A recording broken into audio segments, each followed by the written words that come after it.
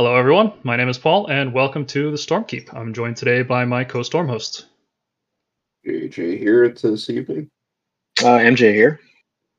All right, today we are going to be doing something a little bit more casual. Let's say we're not doing a Paul lecture series today. We're just having fun talking about what we would like to see in the Stormcast Battletome. We've had this idea for a video for a long time because we just talk about Stormcast all the time, and we always have these ideas for, what would you do with this army? Or like, wouldn't it be cool if this unit did this? Or if this was a new unit you could add to the army? We talk about this stuff all the time, so we thought we'd put them all together in a video and just have fun going through it. So unlike our normal videos, JJ and Ragonk haven't seen the slides on this one. They're going into this completely fresh, so this will be an interesting conversation piece. So just some notes at the start here. This is all just our personal opinion. We don't have any insider information. Mergank might. I don't know. We'll see. No, I don't. We don't know anyone at Games Workshop. We don't know if this is going to drive the design. We're just doing this for fun. We just like talking about this. And this is all based on purely an internal review of the army. So pretending that no other army in the game exists, just what would be cool about Stormcast, right? Just trying to flesh out the army, how we view it. And we really do like using all of our models. Like, it sucks that I can't find room for Vanquishers in a list, or that Vanguard Hunters aren't particularly very useful. I would really like to be able to use every model in the book, right? So that's my goal, personally. I don't know about you guys, but that's my goal within Army, is every single model becomes useful in some way. That would be the best case scenario. And sometimes to do that, you just need point changes, right? I'm not going to get into specifics now. You'll see it later in the video. But sometimes you need an entirely new ability. Sometimes units are just so bad that you have to change their rules. Other times you can just tweak some point costs and they become viable. Sometimes a storm host gets an entirely new ability, right?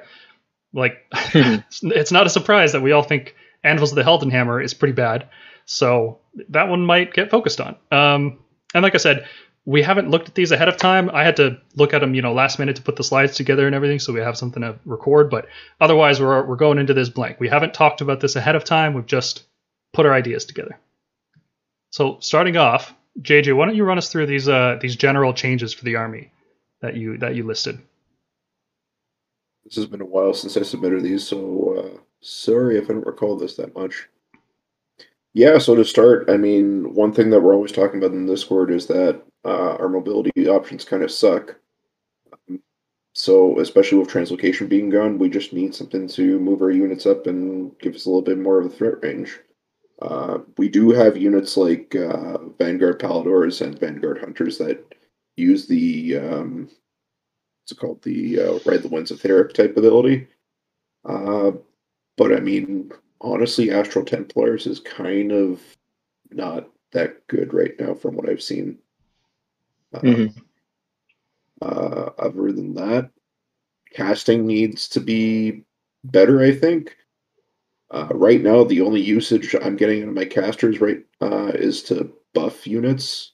We're not really potent when it comes to doing any sort of trickery on the field.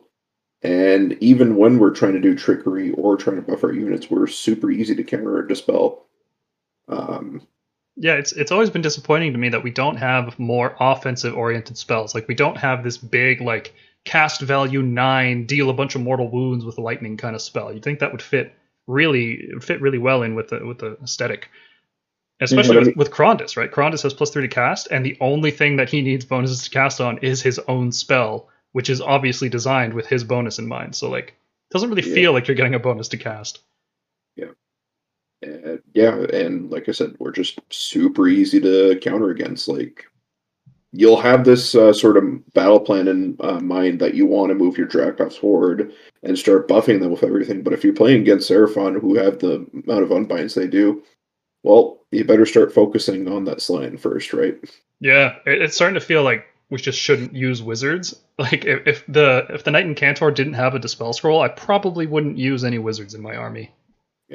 That's actually pretty fair. That's how I feel. I feel like we deal with most problems by killing them. Yeah. We don't really counter tricks with tricks. We counter tricks with death. Yeah, I really like in second edition we had this battalion.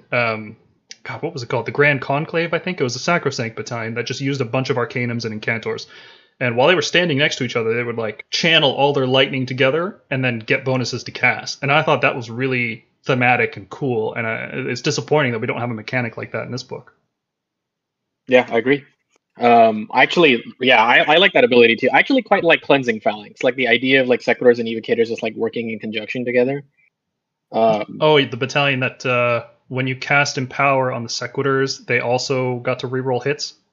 Yeah, I thought that was like, that was that like all the Sacrosanct battalions like that were like really cool and thematic. And I feel like the loss of that, although like I don't regret War Scroll battalion's been taken out of the game, is feel like like we basically our tricks are we just kill you, and we don't worry about what's on your War Scroll. We just worry about what your save characteristic is. But I mean, let's be real here. At the same time, like with our new book, our units they do a lot of damage with the stats they have right now. Oh, so for sure. With they're demigods. They're proper demigods now. Yeah, with fulminators in particular, if you cast Celestial Blades on them, use the Comet Trail, they're going from deadly to overkill very easily. No, agree. Yeah. I mean, what we do really well, so I'm happy about it. Yeah. Like, I don't want us to be pillow-fisted and have no tricks. Yeah, but that being said, like, on the note of more reliable casting, maybe give a Stormhost, like Celestial Warbringers or something like that, some extra potent casting, like some sort of avenue like that. Yeah, Celestial Warbringer seems like a natural fit. If we had one Stormhost that could, once per turn reroll a cast, I don't think that would be overpowered at all. Considering you can just take a Master of Magic trait to reroll one cast per turn already, it's a really marginal benefit. I think that would be totally fine. Yeah. Other things, I think we need. I think it'd be nice to have each Stormhost unlock some form of battle line option. We kind of. It almost seems like they were starting to do that, and then they just kind of ran out of ideas, so to speak. Yeah, it does feel like they gave up halfway through. They thought of some really cool ones, right? Like Tempest Lords with Prosecutors, that's pretty cool. Dracots and Hammers of Sigmar are pretty cool, but then they're like, well, what do we do for Celestial Warbringers? And they just shrugged and left it there. Yeah. And I think Sacrosanct Battle Line for Celestial Warbringers would have been really nice. I don't know what Anvils would have done, but Celestial Warbringers supposedly has the most number of Sacrosanct chambers, so. Sure. Then just one note in terms of models I want to see eventually. I want to see Lord Commander Gardas, goddammit. Now, I have a question about this one. Do you want to see like a new Gardas so you can use old Gardas alongside new Gardas? Or would you rather have like this replaces the current Gardas model? I guess it's not really related to this army. It's more like a general question of how would you like to handle storyline progression and characters being represented through models? I mean, realistically, what I want to see is a new sculpt, but in terms of rules-wise, that's a good question for me. I think it makes sense just to have him get a new set of rules. Okay, because it is a new model, and it is cool, so I don't want to see it go away. Maybe they could do something like, if you have this Gardas, you can't use the other one. Yeah, but at the same time, that's fair. What I'm more so saying is, I'm not expecting a Lord Commander Gardas anytime soon type thing. Obviously, we want to get mileage out of current Gardas because he is a Chad. He's so good. Use him before he gets nerfed, folks. Abuse him. He's so strong. Yep. And he's fun, too. Like, it's fun to play a Castle Gardas list. For you, not for your opponent. All right, Ragonk, you had just a couple notes here in the general. You gave me like a big document, and I had to sort out based on how I have this structured. So, don't go too in depth. Just stick to what's on the slide. Cool. So I'd like to see Cycle of the Storm redesigned to essentially be like a discount version of Indrasta's ability.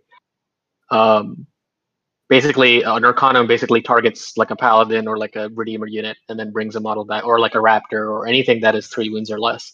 I think that's like, it's not that broken. Indrasta already does like that in an aura, and targeting one unit and being able to do that would not be broken at all, in my opinion. The second thing I want is, Prosecutor Primes get extra attacks on special weapons. It's odd that they took that route and they took it away. It's not like we have any attack buffs or like huge amounts of buffs that we can really make Prosecutors troublesome. I don't understand. I'm not ripping the arms off my guys. Yeah, it's just weird that they went that route. I mean, I guess why, because like the instructions in the instruction booklet like has you building the prime with a hammer and shield. Really? That's the only explanation I can think of. Yeah. Oh man, I see. The explanation I thought of was that I never checked the instruction booklet, but I remember that there's specifically a prime hammer hand, right? Like there's a sculpted hand that has the prime gauntlet, and because and I assume that's the only reason they went with it. But I didn't know the instructions actually tell you to use it. Yeah, when you build a prime, it doesn't have you building it with a grand weapon. It has you building it. So I'm like, okay, that's probably why they did it. That's the worst reason for anything I've ever heard. Yeah. So, but anyway, yeah, I want that to go away. Like that just seems silly that prosecutors would be the exception to like literally every other captain or sergeant unit in the game. And as far as new units goes, I would really like a dual wielding berserker. I know liberators can currently like sort of be like that. Like you can build celestial vindicators and you can build like dual sword or dual hammer liberators, but let's be honest, nobody's taking liberators to deal massive amounts of damage. I want like a true sort of Stormcast, like dual blade wielding sort of blade lord kind of unit that is just like chopping people up, and maybe they have a 4-up save or maybe even a 5-up save. Like maybe like they can decrease their save to a 5-up or something and get a lot of attacks when they go in. Yeah, that would be cool. The Celestial Vindicators used to have abilities like that where you could add one to your attacks, but you have -1 to save rolls. So I'm picturing like basically Liberators, but with you know how like the Ordinator has like buff arms and you can see them. Picture like bare arm Liberators, right? Maybe they've been reforged one too many times and they're like on their last legs and they're like, okay, this is it for me. Like I'm going out. Yeah. So yeah, basically they have sort of that opportunity cost where you can like reduce their save characteristic for a bunch of attacks. And lastly, I'd like to see like a Stormcast Dreadnought. Like we keep hearing about like all these Stormcast souls that are becoming like way too dangerous because they've been reforged so many times and they're becoming more like golems. So why not like put one in like just like a giant like golden like body, like sort of like Annihilators, but I mean more like in terms of like the size of Necropolis Stalkers from OBR. 50 millimeter base, and they just like lumber around the battlefield, just like killing things. Yeah. Hey, so, especially because Nagash has a couple good ideas now and then. Yeah. Yeah. And especially now that Grungni is working with Sigmar, I feel like that should not be far off. Like, yeah. Like a golem that has like a crossbow in one hand and a giant mace in another, on a 50 or 60 millimeter base. I feel like that'd be a cool unit. Just don't even give him hands, just give him hammers. Where from the elbow up is just a hammer. Yep, kind of like the Gothazar Harvester doesn't have hands. He has like those two hammers he like lumbers around on basically. Yeah, I forgot about that. Maces. Yeah. Yeah, there you go. Just Harvester, but a Stormcast. Yep. That'd be sick. Yep, that's all I have. All right, I went a little crazy on the new units because I've been thinking about this for a long time and it was good to finally put it all down. So general changes, like JJ, like you said, every Stormhost needs a battle line choice. From a gameplay perspective, that just feels right, Either like 2 of them get a choice or all of them, but not like what are we at? Like 5 or 6 get battle line choices right now. Just make it all of them. 1, 2, 3, 4. Yeah, at least 4, I think. Yeah. Yeah, just make it all of them. And I'm sure we can think of some cool ones as we go through this video that would work for all of them. I also am not happy with how Cycle the Storm works right now.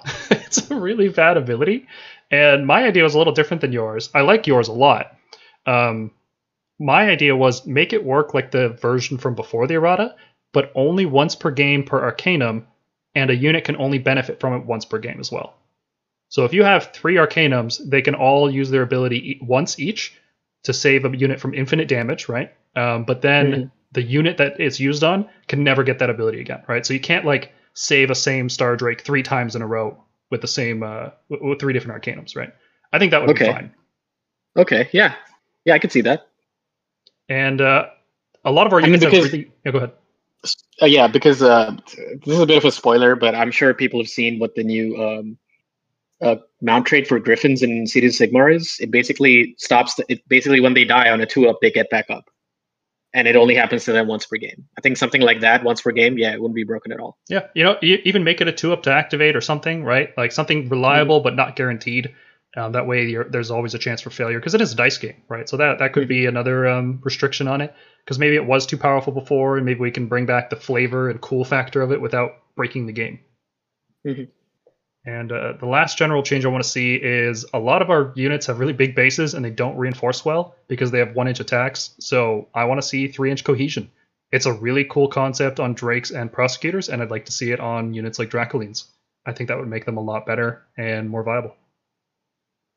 I agree, yeah. I bet you we're going to see that with the Nurgle Flies pretty soon. Yep, they're a prime candidate for it. They've got these huge bases, and you definitely want to bring them in squads of 6. So new units. I've been kicking these ideas around for a few years, and here they are.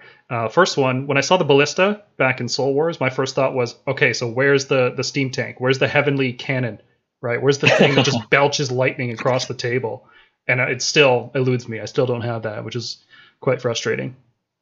Really like that concept. I feel like we don't have enough war machines. You know, we got the Ordinator and the Ballista, and that's it. We need more of that stuff. Yeah, you won't find me disagreeing.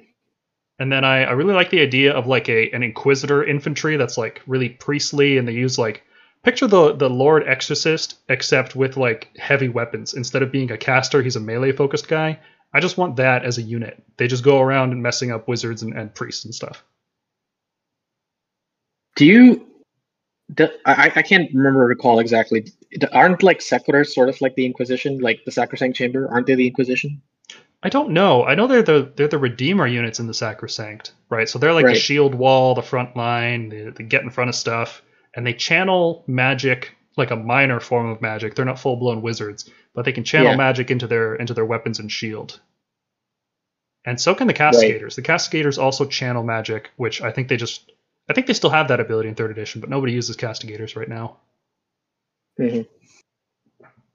Okay, yeah, I guess like a proper Inquisitor retinue unit would be, that'd be pretty cool. Yeah, like picture Praetors, but they are Inquisitors, right? Like a Witch Hunter squad. I get you. Exactly. Yeah. Instead of protecting heroes, they go around sniping wizards. You know, give them crossbows, give them stakes and things like that. That would just be cool. I think that would be cool. I think we're more likely to see that in COS, but yeah, I get your point. Yeah. If we didn't have the Veritant, I wouldn't even think about it. I think, just keep that as like a Cities of Sigmar thing. But you know what? We're stealing everything from cities. We're just robbing the grave here. Next up, I want to see like a big, heavy war beast, right? Because like everything in the Stormcast is really lean and muscular. There's nothing like just thick, just a huge mass on the table, right? So I think like I want a war hippo, man. That's what I want. Yeah. And then like you could put either like a hero on top of it who could be, I don't know, he'd have a really big lance or something, or you could have some artillery on top of it. Both could work. Yeah. I think that would be cool. And you can even have like smaller versions of the hippo. Like let's say you have like a big hippo as a centerpiece, and then you have like rhino cavalry, you know, like really like picture annihilators on mounts. How sick would that look? Yeah. Well, what would the model size be? I think 2, because they're just that good. Just one. Just one. Okay. Yeah, can't be reinforced. Single model. It's on a chariot size base. Just one model. Yeah, fair. Yeah. And then speaking of chariot, I want to see like chariot heroes. I used to play Tomb Kings back in Warhammer Fantasy, and I want to see a Stormcast chariot hero. I don't know why they missed that opportunity. It seems so obvious. Yep, definitely. Like a Lord Celestin on chariot. Oh, yeah. Put him in Thunderstrike armor, see what that looks like.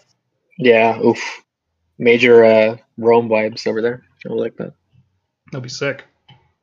And I want to see a Lord Commander for every Stormhost. I know people are going to complain that, oh, it's too much like Space Marines with their Primarchs. Like, I don't care. I don't care. I don't want like individual units from every Stormhost. I don't want to see 5 different Stormcast books within the next 5 years for different Stormhosts. I just want at least one special character for each Stormhost that we got. So let's be real here. How wicked are the Primarch models? They're pretty sick. The 30k ones especially are fantastic. Yeah. They really capture like the essence of each chapter, and I just want that cool factor brought over to the army that we play. Yeah, I don't know how I would feel about Stormhost supplements. I feel like that'd be, I think that's a bit too far. Yeah. But and I would like this for every subfaction in the game, by the way. I think subfactions not having their own unique character is really lame. Every subfaction should have a unique character. And it doesn't have to be like Gardas where it completely defines it. It could just be like an aspect of it that it's really good at, you know? So maybe like if they were to do another named character for the Hallowed Knights, it could double down on only the faithful and it could be like when a unit is using only the faithful, it gets double its normal attacks or something. Not balanced, obviously, but like just an idea. So it's Gardas would be the defensive one, and this other guy could be the offensive one. And I feel like they don't tend to do that for a lot of other factions, because it's like if you look at like OBR, for instance, there's like 3 unique characters by now, and none of them are like any other but Mortis Praetorians, because like Mortis Praetorians take up most of the narrative. So. Yeah. Let's see some other stuff, man. I want to see every sub faction in the game have some amount of relevance in the story and in the gameplay. Mm-hmm. All right, so then I want to see a devoted to Sigmar auxiliary chamber. It's a hard word. So this would just be like the flagellants from Cities of Sigmar that they cut for no reason. I want to see that as an auxiliary chamber for Stormcast, not as part of Cities of Sigmar. I want it specifically to be like mortals that want to prove themselves to Sigmar, that they are worth reforging, right? So they go on these crusades and they're willing to fight and die and just hoping that they get reforged. So you can take like all those cool units from Warhammer Fantasy and mix them in with Stormcast, and it would create, instead of just like an army of high power, like power armor and power weapon dudes, you'd have normal dudes sprinkled throughout it, you know? And I think that would be really cool. Yeah, I think so. I would like that. And I really love the old War Altar of Sigmar, so I'm thinking they could bring that back as like a new revamped version of it, where instead of having this weird statue, it's like a chained up lightning geist. You know, like when Stormcast get reforged too many times and they go a little wrong and crazy, and then the Sacrosanct have to go round them up. But they've described that in the books as a lightning geist, which is just like a lightning soul flying around messing stuff up. So I would love it if you could just chain one of those things on top of a platform, and then these like borderline suicidal devoted to Sigmar are pushing this thing into battle. That would be a sick model. Ooh, I like that idea. Yeah. Honestly, if I look at the art for the Dawnbringer Crusades, that might very well be a possibility. Yeah, I'd love that. They're hauling in the art. Let's see. I also want to see the prosecutors, like the angel dudes. Those are my favorite. Period. In all the Stormcast, everything with those wings is my favorite model. So Celestant Prime, prosecutors, everything else. That's the order. So I just want to see more dudes like that. So what if we had like heavy armor angels? Ooh, I'd like that. Like a unit of 2, like Morghast kind of. Yeah, totally. Yeah, a really elite thing like that. Could go the opposite direction. You could make like heavily armored ones, right? Like a Redeemer prosecutor unit, because we've seen Angelos. We know they're a light skirmisher. We haven't seen like Extremis would be cool. Yeah, an Extremis prosecutor. I could even see Sacrosanct prosecutors. Yep. Oh, yeah. You'd have the robes flowing down, and you can have parchment and everything coming out from them. That would be sick. And then the last thing I really want to see is I want to see more Vanguard units, because they have probably the second best aesthetic in the entire army, which is like trackers and rangers. They've got like pulleys and hooks and everything all around them. Like they're ready to, they're roughnecks, right? And I would like to see a Vanguard Redeemer unit, because I really like the Fire Slayers, and they have these sling shields that they throw at the enemy. And I think that kind of idea would work really well for Stormcast too. Like a light shield, like something you can... Yeah, I can see that. Yeah, they can just dispose of it once they get into melee and then pick up a second weapon. That's like those small shields that gladiators used to have. Yes. Like, I can see that. Yeah, like a buckler. Yeah. That'd be sick. All right, MJ, we're talking about enhancements now, so we're back to gameplay here. Run us through the changes you want to see. Oof, I hate our command traits. That's the general mood of this page. Hate is such a strong word. Yes, I do hate them, because like they just oh my god, they're like the most niche of the niche things. But anyway, let's get started. Shock and Awe was always like not that relevant, even when it was just part of our allegiance ability, and I don't know why they had to like make it even more irrelevant by making it a command trait. But it should, if they're gonna do that, if they're gonna say, okay, take this command trait and there's an opportunity cost to it because you're not taking something else, then I want it to last till the end of the turn. Or something like a cool thing would be at the end of the battle round. And the reason I say end of the battle round, because then it would have this like cool little game thing where you don't want to make the most use of it. You really do want to go first, and you want to drop at the top of a round so it lasts like till your opponent's turn. So that'd be really cool for like an Alpha Strike, like Annihilator list to have. Staunch Defender, I just want Shield of Civilization trigger automatically. Like you shouldn't have to roll like a 3-up for it.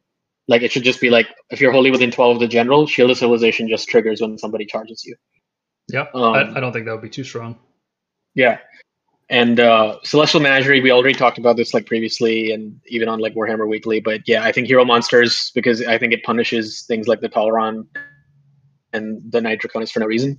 Onway of the Heavens, I think it lasts right up till the end of the phase. I want it to last till the end of the turn. So it's like your opponent really has to like consider if they have some shooting. It's like, oh, if I shoot this Vindictor block, like 15 Vindictors, I might end up giving them a 2-up save in combat. So do I want that before I engage them or no?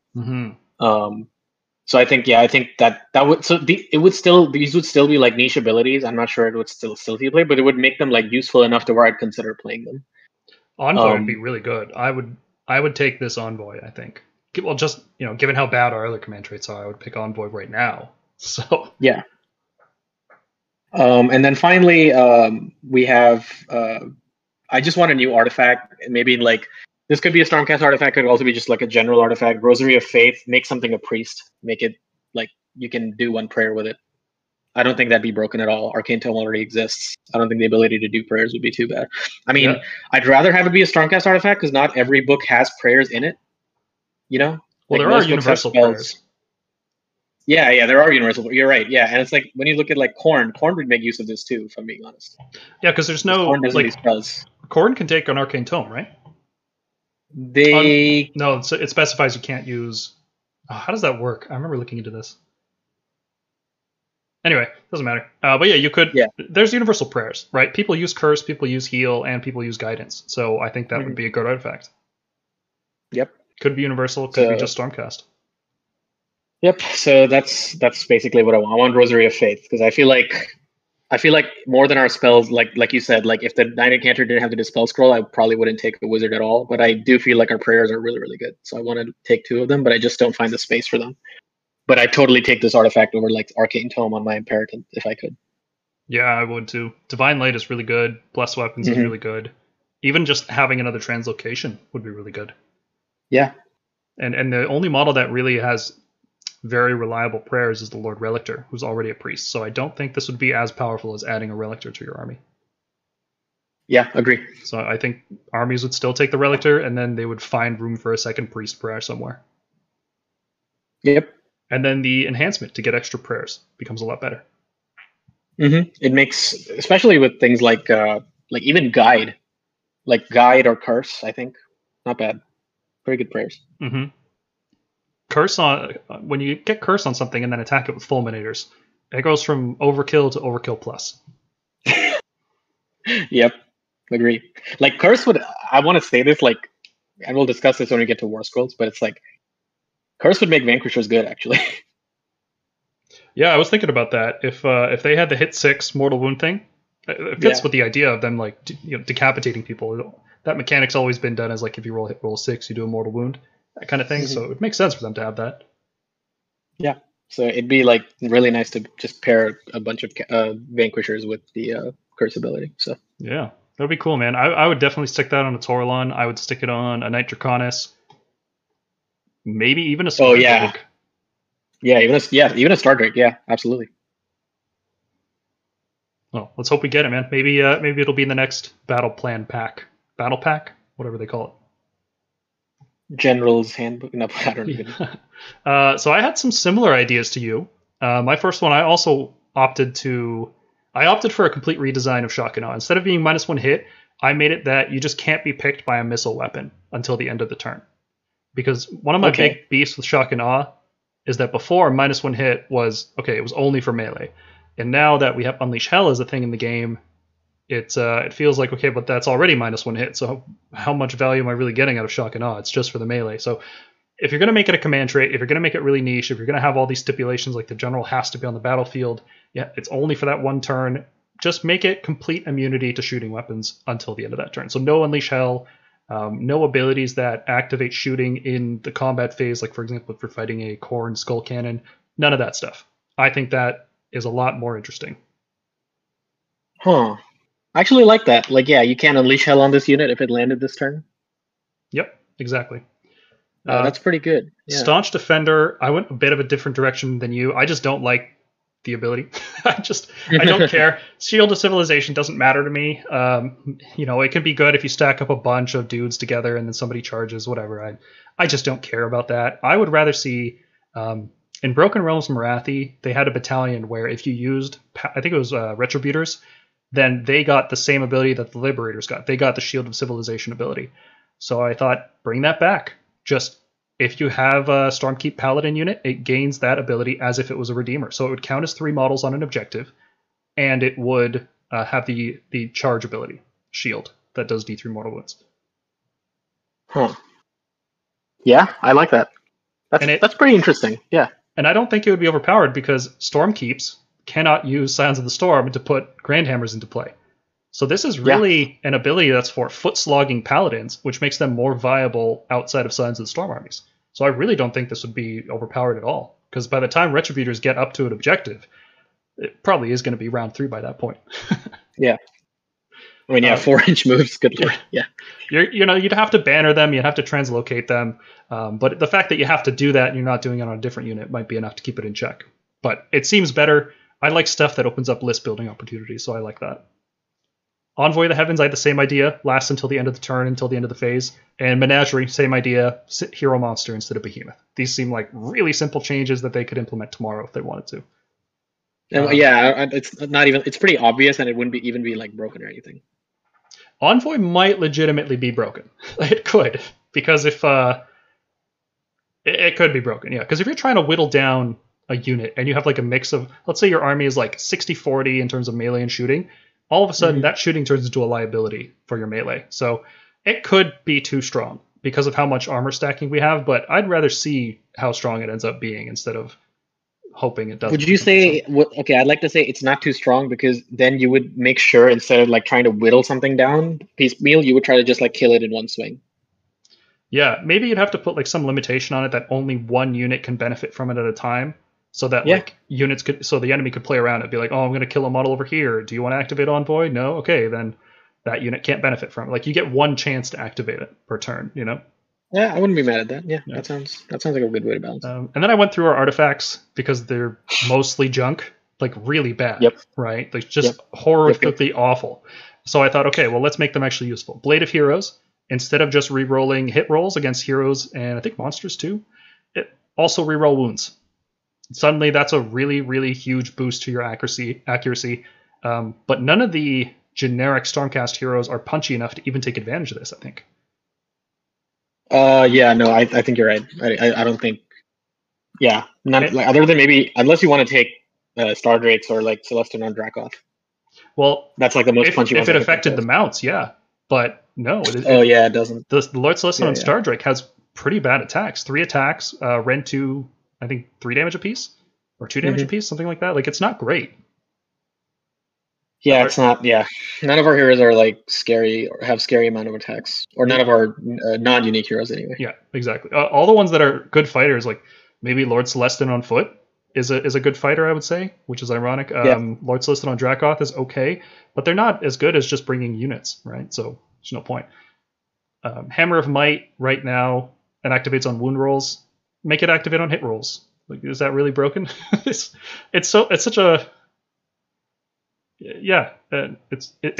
So here's what I think. Like, I think in general they need to move away from hit rolls activating a bunch of effects like this. Like in general, like I think like Lumineth would be way more balanced if the mortal wounds were on wound rolls. I hear that, but this is like an artifact that affects non-punchy heroes, right? And the opportunity cost is you're not taking the Blade of Heroes and you're not taking the Fang of Dracothian, which frankly I like a lot more.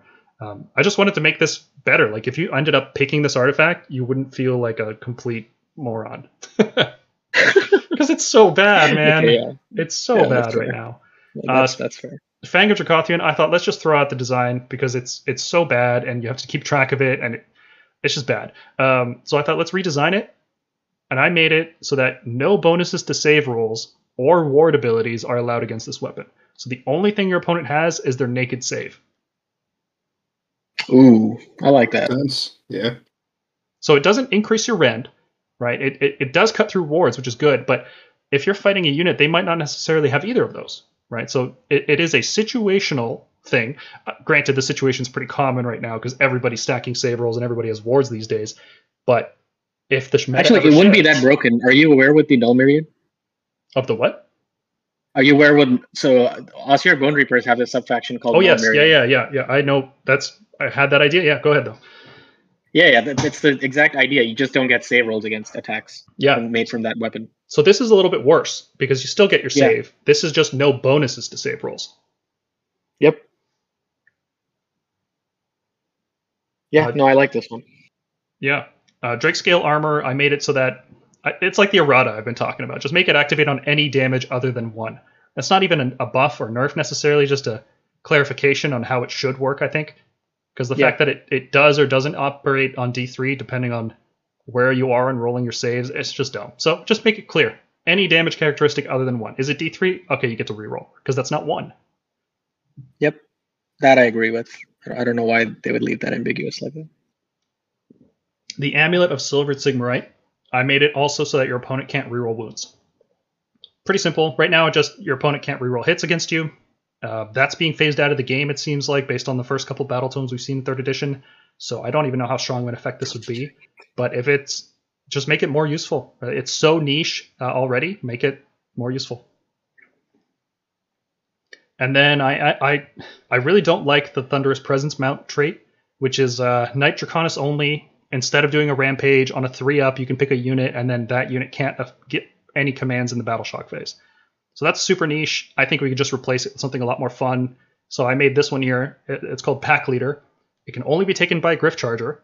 And what it says is, while this model is on the battlefield, friendly Stormcast units can add 1 to the attack's characteristic of any melee weapon with the word Beacon Claw in it. So that's the mount on the Aquilor, the Arcanum, the Imperitance Dog, the Varenton's Dog, the Castellan's Dog, Aether Wings, surprisingly, the Chariot mount, the Palador mount, Griffhounds, and even the Long Strike Alpha with his little Raptor. All of those would get +1 attack if you took this trait. Wow, okay, yeah, I like that. Yeah. Feels like Dracolines with the Pack Alpha trait. Yep, pretty much exactly the same thing, except for our bird buddies. And I think that would open up a lot of room for Aquilor and Paladors to really shine. Chariots get a little damage boost. I think that would be a lot of fun. Yeah, I wouldn't mind that. That's actually pretty... that sounds fun. That sounds neat. Be a new playstyle for sure, just popping out all over the place. Yeah, I think it would... I think having to invest resources in making mediocre units strong is fine. Right? Like, taking a unit from like good to great, if you invest resources into it, I think that's a fine thing for a game to have. And that's kind of missing right now from our Battletome. Like, our base strength is almost 100% in our War Scrolls. Yeah. All right, Mergonk, you had 2 Stormhosts here you really focused on. Let's run through what you wanted to see. Battleline Evocators for Celestial Warbringers. We already discussed how we want Battleline options for every Stormhost.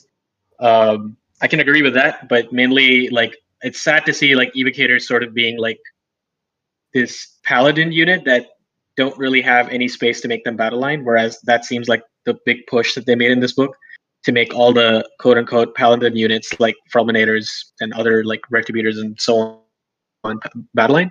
So I feel like this would just be a really easy fix, and it's a pitch battle profile fix. They could do this, like, in December if they really wanted to. Yeah. No, the fact that it's a pitch battle profile thing makes it, I think, really likely that it could happen. Yeah. No War Scroll changes required at all. Yeah, and this would, like, automatically, like, open up a lot of options. Like, being able to just take... I mean, I do think, like, Evocators are slightly overcosted, but, like, being able to take them as Battleline and not having to take that Redeemer tax with it, I think it would be really, really good. And as for Annals of the Elden Hammer, I just want Deathly Aura to not be, like, wasting people's time. Just like a real ability, other than being please. Bad. It's just like a waste of time. It's just like, oh, great, now I'm engaged across 4 fronts. I got to roll like 8d6 before I can, like, start combat. Like, no, that's just, like, why am I wasting people's time like that? So just make it so, like, you pick a unit at the start of combat, and that unit gets scared because Andals are really scary with their death masks, and that unit has a -1 to hit. Yeah, it's not even that broken. Like, come on, it's like a pseudo roar when you think about it. Yeah, so. Beautiful. Pretty much right on the same page with you here. Let's start with my thoughts for Hallowed Knights. I think it would be really cool if the Hallowed Knights had battle line Praetors, because the Hallowed Knights are all about martyrs and protecting their heroes, and they've got this crusade vibe. and Praetors are very like imperial. They follow around their heroes. I think this would be a natural fit. And I don't think it would be broken in the slightest because Praetors are lousy damage for 165 points. And frankly, not a lot of our heroes need them. So being able to bring them as battle line opens up hero hammer opportunities, which seems to fit nicely with Gardas and his ability to buff specifically heroes with Saintly Assault. I think this is just a natural fit. That's actually pretty neat. Yeah, I didn't think of that. Yep. Wow, good one. Celestial Warbringers, the ability is okay. It's like easy to keep track of. I don't like things that you have to keep track of throughout the game, but this one's easy because it's only once per phase, right? So that's fine, but it's not that powerful, and it's not a powerful enough ability to justify picking the Stormhost right now. So I think a little bit more power and a little bit more flavor is what this Stormhost needs, and I landed at the exact same spot you did, Battle Line Evocators and Dracolines. That would be perfect. If you read the fluff for Celestial Warbringers, just the one page they have in the Battletome, they talk about how they have more Evocators than everybody else. They're just like lousy with Evocators, you know? They really love their lightning zap. Yeah. And I like a little off topic, but I know I've definitely talked on this podcast about how Celestial Warbringers used to be the like horn blowing, super joyous, ready for crusading kind of Celestial Warbringers, and in second edition they became like weird spiritual seers and magicians and all that, and they kind of combined the two of those ideas together in third edition because they know when they're going to die, and that makes them really joyous and raucous, and they just embrace life. Like when they're not crusading and fighting, they're just like the happiest of all the Stormhosts. They totally chill with normal people.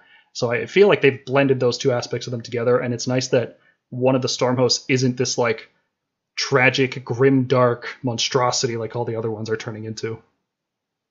Yeah, I never thought of it that way. Yeah, that's pretty good because I saw a little bit of like lore in the Battletome. It's a Celestial Warbringer like mage or whatever, reassuring a City of Sigmar unit that they're not going to die today. Yeah, he knows. Yeah. And like especially the Celestial Vindicators, man, they're just getting more and more grimdark every single edition. Yeah. It's tragic, man. They are just becoming Debbie Downers. Even the Knights Excelsior are like harsh, like they're borderline evil. They're so lawful, but they're not lawful nice, right? And but they're stoked, like they're okay doing it. They're not upset about it. Whereas the Celestial Vindicators are like, oh, it's so hard to be so full of rage all the time. You have to go through a magic portal and come out the other side, and they're starting to just turn into Grey Knights from 40k, right? Like it's really bizarre. I was gonna say World Eaters. Yep, okay, yep, and they're like decimated. I mean, they almost got wiped out. So let's be honest. Yeah, so fine. It's fine for one Stormhost to be like that, and I'm so glad that we have at least the Celestial Warbringers that are around who are like, hey, no, things are great, man. We're gonna win this war. We're gonna take back the realms. I've seen it. I know where I'm gonna be when it happens. So it's a good time. Yeah, it's like Phoenix Guard, but like not broody. Yeah, like they can talk about it. They have a good time with it. Yeah. And that's a good twist, because normally whenever there's like a story about a character who can see their own fate, they like get really depressed. These guys are like, nope, this is great. Always tragic. Yeah. Celestial Vindicators, they should get Battle Line Chariots, right? They're a melee unit. Charge in. That seems fine. Yeah. I can't think of a better one, really. It has to be a melee unit. I agree. Yeah.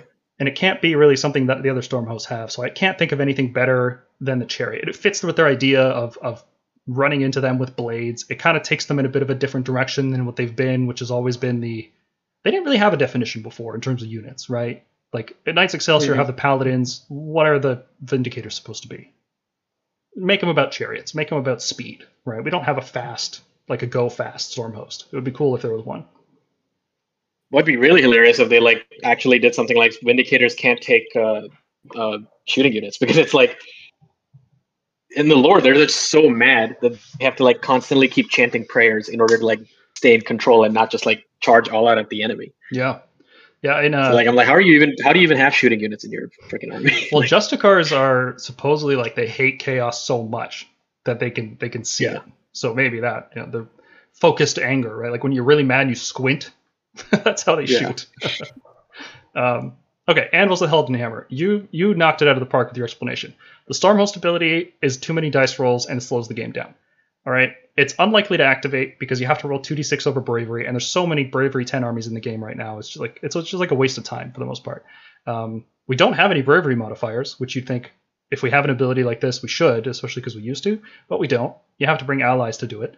And even when you do finally get it off, after all that bookkeeping, you have to activate it, and it doesn't do much. It stops 2 wounds from coming in, which maybe could save a model, right? Like, yeah, it's just saying it's just like a pseudo cycle of the storm. Like, oh, okay, I saved the Liberator. Yeah, it does nothing against shooting, does nothing against anything, any real damage, and you have to keep track of it across so many different units. It's such a pain in the butt in so many ways, and it's weak, which is the worst combination that you can have. So I actually went a little bit further with the ability. I made it a little more usable than yours. Yours was like in the combat phase, pick a unit, it has -1 hit. I went a little bit further. I said at the end of the charge phase, pick an enemy unit within 6 inches of any friendly Anvil's of the Helgen Hammer unit. That unit must subtract 1 from hit rolls and its bravery until the end of the turn. So the bravery thing really doesn't matter, but it's like a nice little bit of flavor in there. Yeah, I'm not mad at that. Like, yeah, like that's fine. I mean, it's just something just like that's automatic that I don't have to waste, a minute rolling dice for. Like, yeah. Yep, nice and simple. Pick a unit, lasts until the end of the turn, done. Don't have to keep track of it, don't have to roll, don't have to slow the game down. Easy. And impactful, too. I think this is actually a very impactful ability. -1 from hit rolls from 1 unit is huge. Honestly, if they just made it like Mortis Praetorians, I mean, like, every time you're within 3 of an Anvil of the Helden Hammer unit, you're -2 to bravery. Like, I would have taken that. Like, that would have just been fine. That would be fine, too. Yeah, because that really, it does impact a lot of units. Going from 7 to 5 bravery is a big deal for a lot of armies. And the last thing I would do for Anvils, the second thing, I guess, Battle Line Castigators. I thought Anvils, they did a lot during the Soul Wars, and I don't want to give them also Battle Line Evocators, and Sequitors are already Battle Line, so I thought Battle Line Castigators. That way you could double reinforce the unit, and you can empower it, and get a lot of value out of it. So it promotes using Evocators indirectly, because you're going to have these Battle Line Castigator squads. Okay, I can see that. Sure. I couldn't think of it. Yeah, I like that idea. It feels like... Yeah. I mean, the thing is, I couldn't think of, like... I just don't tend to think of Castigators as battle line. Like, it just doesn't occur to me. But, like, given our conversation about how everyone should have battle line, sure. Yeah. Yeah. If you got to give them something. And I think this would improve both Castigators and Evocators and give them more use. Because, like, Dracoths probably wouldn't be as good as they are right now if they weren't battle line and Hammers of Sigmar. No. They would be fine, but not, like, this amazing thing that everybody's losing their mind over. Yep.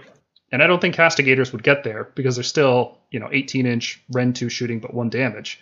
I don't think it would be crazy. All right, so let's go into specific unit-by-unit changes of what we want to see here. So we can talk about what we changed, but we can also talk about what we didn't change. And I think that could also be interesting. So for Liberators, you guys had no changes for this unit. You guys think this is perfect, right? Does that sound about right?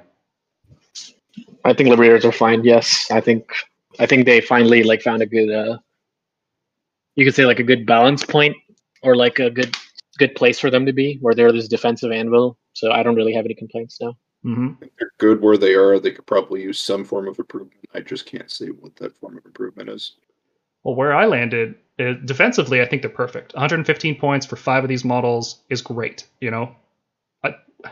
It's such a good war scroll that I can't see them ever reducing the points as we go further into the edition, because a 3-up save all the time on 10 wounds for 115 points is phenomenal.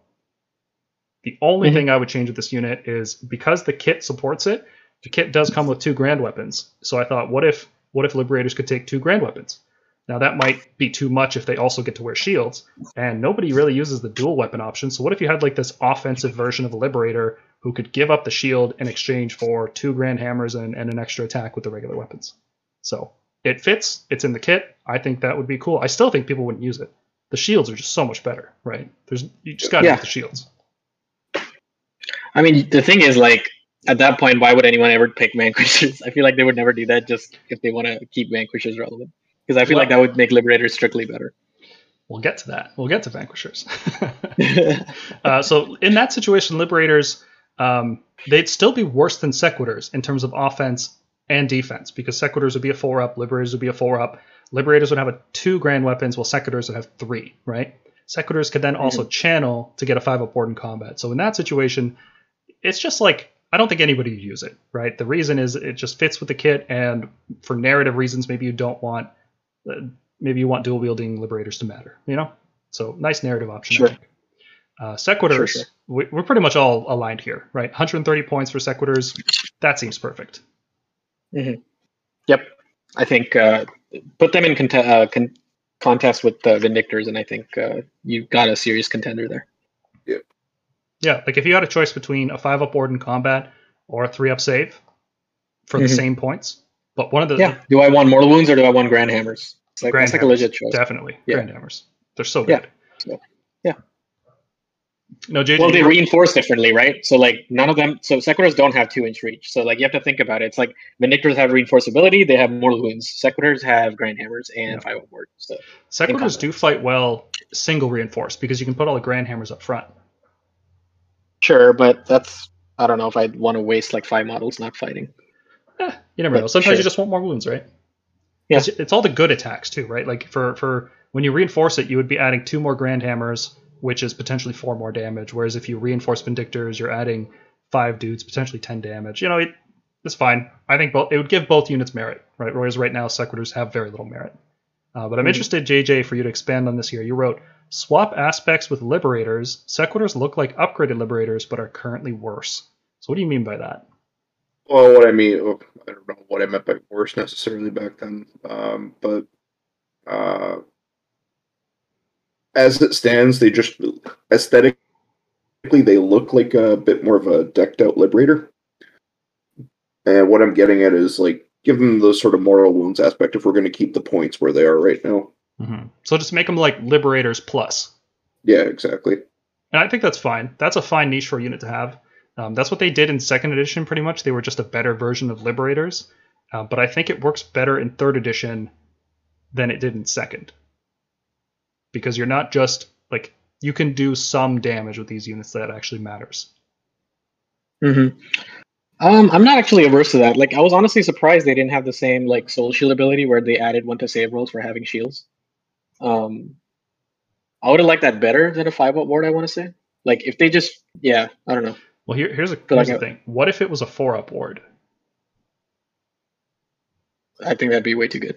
You think so? Only in combat, yeah. Though, right? 4-up ward only in combat. Yeah, I think because we're still primarily a combat game. Like, I know shooting's really good, but 4-up wards in combat for like a non-hero unit would be like we talked about like reinforcing them and how it's like not viable because I mean it's nice, it's cute that you can put Grand Hammers up front, but I think a 4-up ward would be a little oppressive, especially when you consider things like Stormkeeps and how they can like keep surviving on objectives counting as 15 models because they are Redeemers. So it would take them from effectively 3 wounds to effectively 4. So effectively double the wounds in combat than they are in shooting. But they do have a 4-up save. So let me ask this. How many points would it have to cost for them to have a 4-up ward in combat? Because I think that's a really cool ability, and I'm just wondering if it's possible to make it work. 160? 170, I would say. 160, 170, yeah. Maybe even 180. So, that's cool. The idea that these, like, 5 normal-looking guys get into combat, and all of a sudden they just, like, bless themselves, and they're super durable. That seems really cool. No, yeah. I mean, I'm not going to disagree. That sounds very cool. 180 for 5? Okay. I'd pay that for a 4-up ward in combat. Especially against the upcoming Nurgle Battletome. Oh, God. Yeah, that's we're going to see some survivability with there. They're the OG survivability tome, so. All right, let's talk about the elephant in the room, Vanquishers. I'll let you guys go first. What do you think we should do with the Vanquishers exactly? Go ahead, JJ. Yeah, bring their points down if we're going to keep them where they are, or give them like Mortal Wounds on 6s if they're doing anything against hordes. So basically, Vindictors, but without the shield in exchange for better attacks. Yeah. Okay, I can see that. Yeah, I agree. For me, it was basically either reduce the points by 10. So like just like I want Sequiturs to be in contest with Vindictors, I want Vanquishers to be in contest with Liberators as the cheap battle line options, and give them 2-inch reach. I know damage 2 is unlikely because having a damage 2 unit at 115 points is like pretty sick. Especially if all the great swords or whatever start doing glaives, start doing I don't know what they're called, start doing damage too. But I think at 115, if they compete with Liberators with 2-inch reach and they can reinforce, they're basically like reinforceable Liberators with a 4-up save. I think that's great because Liberators aren't reinforceable, so you're giving that up over a 3-up save. So I think I like that idea. Okay, and they do have natural abilities that make them want to get reinforced, so I could definitely see that. Yeah, it's almost like the rules are telling you should reinforce this unit, bro. Yeah. I went the opposite direction of you guys. I think they should be more expensive, and I think they should be better. And I went with get rid of their weird horde bonus attacks. That doesn't make sense. You know, these aren't swinging their swords around above their heads, trying to cleave as many models as possible. They are trying to decapitate people, right? They are very skilled swordsmen, 1 hit, 1 kill. They should have low volume of attacks, 2 damage all the time. Make them more expensive, make them 145, make them like what Sequitors currently cost. And then if you have a musician, so if you have 10 models, you can bring your musician, right? If you have that, they get 3-inch coherency. Ooh. I feel like that's weird for a foot slogging unit. Like, I don't know. I feel like that's... I mean, this is a wish listing video, so yeah, we're allowed to. Let's get weird, right? Yeah, let's get weird. Yeah. Like, I try to like temper my changes based on like what they're likely to do, even if they're not really likely to do it. But yeah, I like the idea. It's just like I find that like out of a wish list thing, I find that like very unlikely that can happen. Yeah, just the opportunity for control in that case is amazing for those units then. Well, consider that you still need to be within 3 inches of 2 different units or the 2 different models, right? So it's not like it's not like you get huge distance between your models. It would just be you can run them in 1 rank instead of 2 effectively. And 145 might be too low for that. You know, maybe make it 160, 170, something like that. But I think that would make me really excited about using this unit, and I am currently not excited at all about Vanquishers. Like. I haven't even bought any yet. That's how little I care about them. Yeah, Paul and I have an ongoing joke right now that for Christmas we're just going to get each other, exchange Vanquishers to each other as a gift. It's the only way we'd get them. Oh, man. We have to curse each other with these Vanquishers. Vindictors, they're perfect, right? No changes needed. Perfect points. No. Everything's good about them.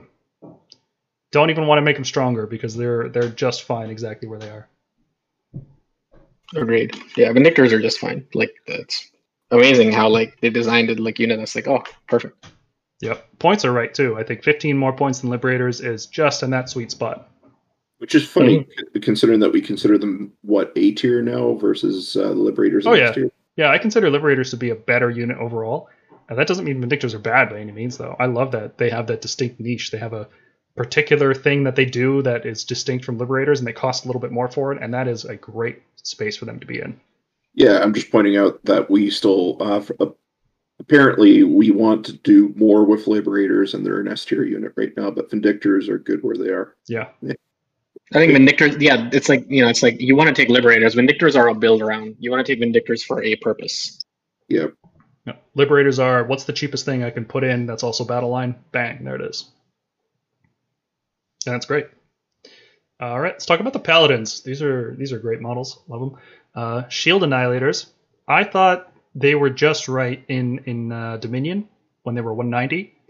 And I'm realizing that if I played Dominion today, I would still think they're overpriced.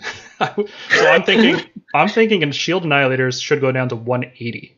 I think they don't do enough, which is a crazy thing to say, right? If any other army in the game had a 2+ save, 9 wound unit with 3 models for 200 points that could deep strike 7 inches away, do mortal wounds on the charge, do mortal wounds in an area when it lands, and then still get 10 attacks on 3s and 3s, rend 1/2 damage, they would be like, of course I'm paying 200 points for that. Obviously, there's no question I'm paying 200 points for that. But in a Stormcast army, they're not worth 200 points. I can never put them in a list. The reason I say that is because of the Lord Imperator tax. Like, the Lord Imperator is a really cool hero, and I'm glad that they gave it that free command ability a turn thing to sort of compensate. But he is a tax on this sort of unit. So yeah, with that in mind, yeah, maybe they could be 180. And the fact that you can only drop 1 unit in 7 inches, it means if you're dropping in Annihilators with shields, you're not dropping in Vindictors, and you're not dropping in Grand Hammers that turn. So what are the Annihilators with shields doing? They have to go into a list that you want to pay 175 points for the Imperator, and you don't want to bring Grand Hammers for some reason. or even like a 15 Vindictor squad so you can tie up the enemy. What is the purpose of this Annihilator unit? I don't understand it. Because if you really want durability, you're gonna pick Protectors instead. Yep. So, I mean, I have seen lists or like other strategists, you could say, trying to like make them a mobile pinning unit, something to make sure the enemy units don't make it out of their deployment zone. Which I guess is viable because like if you run them at Knights Excelsior, you don't have to really give them hit buffs. You can keep giving them all out defense all day against most kinds of like units that are over 3 models. So yeah, I think I'd rather just pay extra points and use Grand Hammers instead. Just kill whatever I'm trying to pin instead of trying to pin it. It's so hard to. Yeah, I feel like the points differential isn't that much to where I want to say take a dedicated pinning unit like that. If there was some way to have the Imperatant like use his ability twice per turn, I would strongly consider Annihilators with shields. But that's a good idea. Yeah, like maybe like some kind of command trait or something that could do that. But yeah, I'm thinking 20 points down. Mergonki wrote here 10 points down, and I think you're saying that because it looks like you got that for the Grand Hammers as well. I think Grand Hammers are appropriately costed at 240. They're very strong. Their damage is absolutely insane. They have this, basically 2+ charge that they get to pull off. Can't be redeployed out of. Can't really be stopped because it's a 7-inch drop. Like you can't zone that out as easily as you could a 9. I think Grand Hammers are just fine. But you think 10 points down because of the Lord of attacks? The reason I say it's 10 points down is because of the Imperatant. Yeah. I think either the Imperatant needs to go down or like they need to go down. I don't know why they raised like 10 points on the Imperatant. If they take that back, then I'll just be fine on Grand Hammers. Like 175 is like really high for that hero. Like I know he does a lot, but Jesus, 175 is like, and his damage isn't that spectacular or anything. So yeah, he's a command point every turn, and attacks you have to pay if you want to use Annihilators. Yeah, and the fact that Annihilators aren't usable unless you have Scions, pretty much, right? That's a big deal. There's like a lot of attacks going there. Yeah, there's a lot of like, make sure your pieces fit in this exact order. So I don't know why the Imperatant is that expensive. So if they don't reduce the points on him, I'd like to see the points on Annihilators go down. Because they're not like Dracots. Like Dracots are like, if you take Hammers of Sigmar, Dracots are like battle line. They're an independent unit. They just act by themselves. Grand Hammers don't. Like they need the Imperatant, so your opponent could kill him, and then you don't get to drop them into 7 anymore. You could, and even if they're battle line, you still need to pay that 175 point tax, which you don't in the case of like Fulminators or something. Well, it seems like I'm the only one here who looks at the old Paladins and thinks these guys are a little overpriced. And I think maybe it's because of how difficult they are to use offensively. Even if you don't use Translocation and you don't go for 9-inch charges, the fact that they only move 4 inches a turn means your opponent is going to redeploy out of your charge almost every single time. It's such a frustrating experience to move 4 inches towards an enemy to get ready for a charge, and they D6 back 6 inches. It's so frustrating. They're so hard to use as anything except a counterattack unit or hoping for 9-inch charges. So I would like them to be a little bit cheaper. In particular, Retributors, it's the fact that they don't reinforce means there's no risk of spamming these guys. There's never going to be a list where it's like, oh, I have to face 15 Retributors. This game's broken. It's like, it doesn't matter. No, it's fine. Yeah, it doesn't matter. Maybe 15 Protectors. Like maybe Protectors should stay at their price point. Yeah, but I think across the board, all 3 of these guys should be a bit cheaper. Decimators especially. I agree with your Decimator take totally. I think they should be 200. Yeah, they're so terrible. Like they're terrible. They should. Their Protectors should be cheap as Paladin. They're Protectors with -1 save and 1-inch reach. Like, why would you do that? Why would you? Point difference doesn't make up for that. Yep. Evocators. You guys really want to give them reach? And I think it's pretty obvious why, but why don't you run me through it? Go ahead, JJ. Yeah, you want to reinforce them. You want to make as much utility out of the Celestial Lightning Arc as possible. So get the Grand Staffs in the back, and you can optimize your damage with them. Okay. Now, if you gave the Grand Staffs reach, would you allow them to mix weapons, or the whole unit has to be equipped the same way? I still think you should mix weapons. I think for simplicity's sake, you should just make it one weapon or the other. So that's obviously going to make, like, everybody's just going to use grand stabs, right? And I don't want to say that's a bad thing, but I also want to keep some legitimate reason to use the swords. Is there anything you guys would do for the the sword and tempest staff, I think they're called? Is there any changes you make to that weapon to keep it viable? Because once you make the grand stabs 2-inch reach, you're never going to see the swords again. Yeah, I would see. The thing is, I'm kind of sad that all the paladin units, because evocators technically are paladins, they're one of the more expensive ones too. I'm sad they never got a rend increase. Like grand stabs having, like, if the swords had -2 rends, like I could legit see sword scene play. So like grand stabs 2-inch reach, swords rend 2. Mm-hmm. Okay, I like that. Very, very clearly different niches. If you really need them to cut through armor, then you got the rend 2, and if you need the mortal wound bomb with second rank, I can see that. Yeah, it's like, do I want minimum size squads armor cutters, or do I want like big mortal wound grand save dealers? Mm-hmm. So because the grand saves won't do anything against 2-up saves most of the time. So yeah, well, you got the mortal wounds after that, right? That was always the thing. Yeah, that's what I mean. It's like yeah, but they're not meant to go up against 2-up saves. Whereas like I could take a 5 minimum evocators with just swords and be like, use it to support castigators or sequitors, and then or any redeemer unit really, and then also sort of use it to cut through armor. Yeah. We both landed on 210 points for a squad of 5. That seems fair, especially compared to the points of like shield annihilators or protectors. I think 210 lines up pretty well, and we're pretty well aligned on that fact that they should be battle line in Celestial Warbringers. That just should happen, definitely. Now, where I differ with you guys, I've done a lot of thinking about this. I don't think they should get 2-inch reach. I don't. Okay. And here's why. Nobody likes playing against blocks of 10 or 15 evocators. That's just not fun. Your opponent picks up a fistful of dice, and on a 4-up, that's a mortal wound after you attack. Like, yeah, that's just not fun, man. So like, I get why they got rid of it, and I would rather... I have experience with exactly what you're talking about, like, or like other people telling me that they're not fun to go up against. So I'm not going to disagree. No, the problem is it's fun to do it. It's really fun to do it, right? But I want it to be costlier. Like I want it to be possible to still do it, especially if they're in Celestial Warbringers where you can double reinforce them. We're talking about 30 dice and each like 15 mortal wounds on average. That's just gonna, like, everything just dies to that. That's so brutal. So I want to make sure that if you do that, you are investing enough points. Like that would be 630 points, but also it's not easy for you to just do regular attacks. And then we're also talking about a 4-up save here, right? So it's not like this unit's particularly durable. For Stormcast purposes, it's pretty fragile. It's like our most fragile unit. So I don't think we should go 2-inch reach because it would incentivize running them in squads of 5, which I think is a more interesting dynamic than running them as a murder everything death. Mortal Death Star. Yeah. Like I think in terms of gameplay, both for you and your opponent, that's more interesting.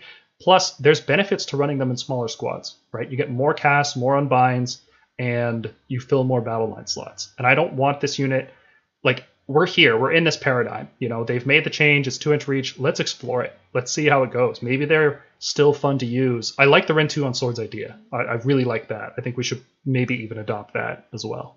But I want to see what they look like as a squad of 5, like this elite wizard unit kind of rolling around and buffing stuff and chopping stuff. I think it's cool.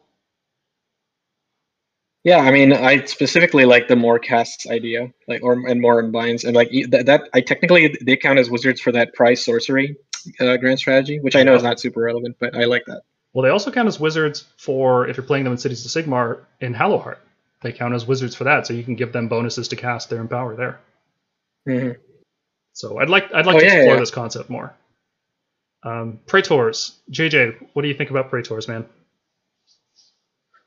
Still a little too expensive where they are, so give it like a 10-penny drop like you recommended there, Paul.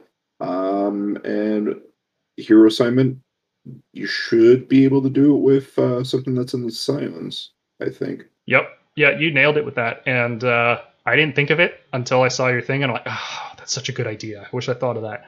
Because Praetors are soul bonded. This isn't like they're good friends and they're going to back you up. No. Like, they fuse souls together. That's what the lore says, right? And as you fight alongside them, the Praetors start to like lose themselves and turn into the person that they're bodyguarding. This is a deep bond. And then you play them on the battlefield and it's like, oh, I can't do it until I put them on the table together. So if one of them is in Scions, these guys suddenly aren't. They just don't get to do that. Actually, so I would actually do it. So like the first time you set them up, you declare who they're sold on to. Yeah. So they arrive. Like that would be cool too. If you know what, even if you have to do it before the game starts, I'm okay with that too. But the current way it's done is rubbish, complete rubbish. It doesn't make any sense. It's a bad mechanic.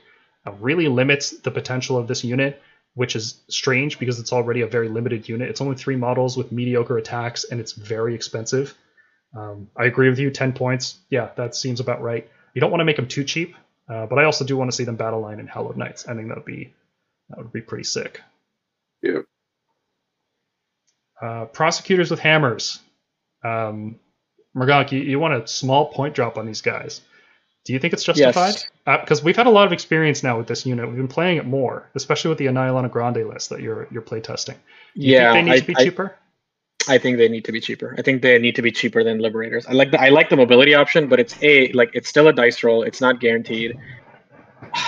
I just don't like 3 models for 115 or 110, man. I think 100, 105, 100. I think that's their range. They should be just slightly below Liberators, or like enough to where I consider them seriously instead of just paying 5 points more for like tougher bodies on objectives. Mm-hmm. Well, yeah, more wounds. Not necessarily tougher, but yeah, more wounds. Yeah. But I mean, their niche right now is Absorb, Unleash Hell, which is like, it doesn't feel good paying 110 points, 105. I'll pay 100 points for that. So. Mm-hmm. I have not had the same experience. I've actually come around on these guys as a replacement when you want a cheap screen, right? Because if you think about the concept of a screen, it doesn't matter really if it's 6 wounds or 10 wounds. You don't care about that, right? What you care about with a screen is the amount of space it takes up and how many points it costs. Because it could have no save, and it could take up more space, and it would be a better screen. Durability is not the concern. It's just, for me at least, this is how I view screens. It's just how much space they take up and how many points they cost.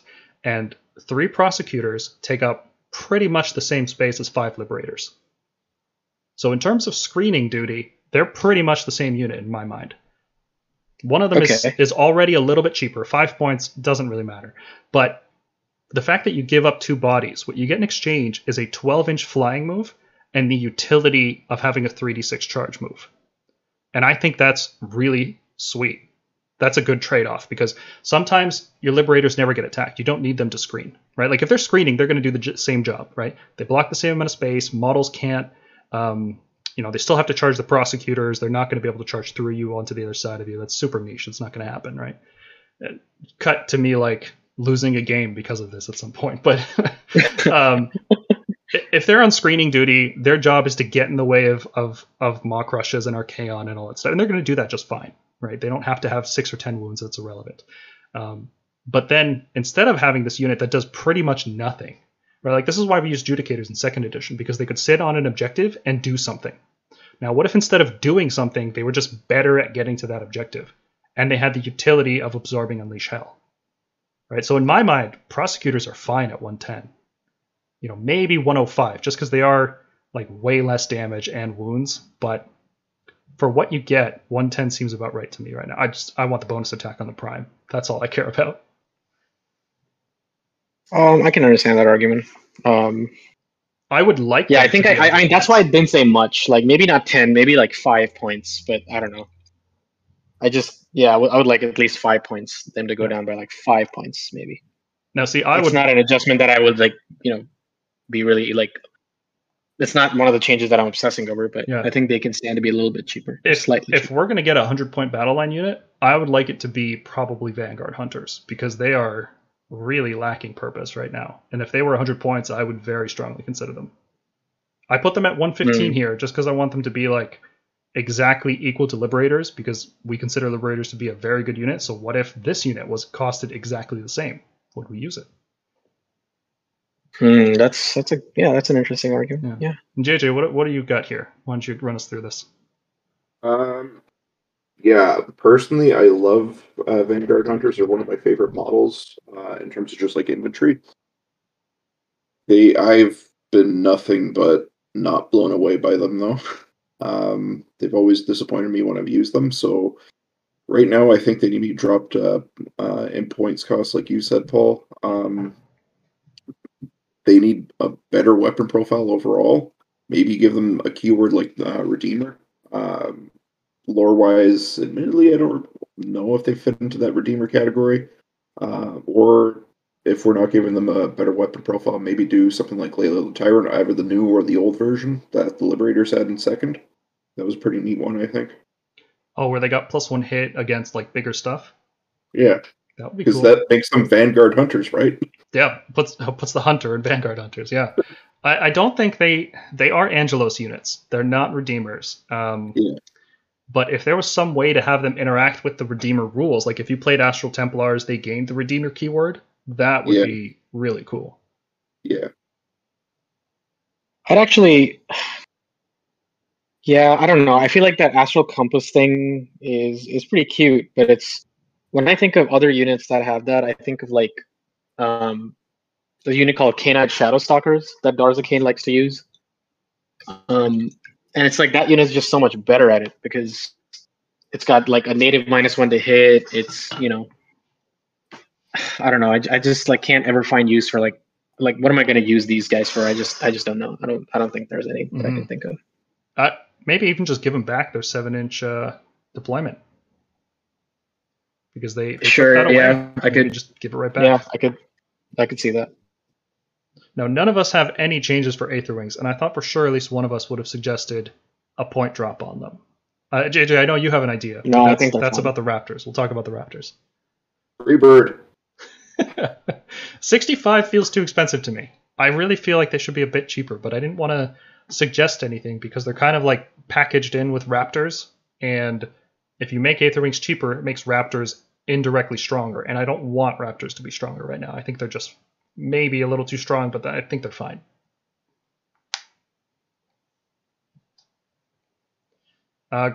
This is a sad page. No opinions on the Underworld's warbands. I'd say keep them in Underworlds. Don't do this. Yeah, if you're not going to give us something, it's cute. Yeah, if you're not going to give us something actually cool and meaningful, like Xandir's Truthsakers actually have a good profile, right? That's a good war scroll. Don't bother giving them rules at all. Yeah, there's no. I mean, I like it because it's like there's, like I said, there's these like cute little tournaments that I go to that have that, you know, you can bring a free warband or whatever and add it to your army. So I like that. So it's like, yeah, they should have AOS rules, but like I'm fine with them never being like serious contenders over anything that's actually in the book. So, Gryph-hounds. I thought of some ideas to actually make people think, maybe I should use the Gryph-hound instead of just getting them for free from my Knight Judicator. First off, make them 100 points. So there are 6 models for 100 points. And then you make them battle line if your general is a Lord Aquilor, which, there you go, there's a little bit more usefulness for the Aquilor who's currently useless. And you give them the Vanguard keyword.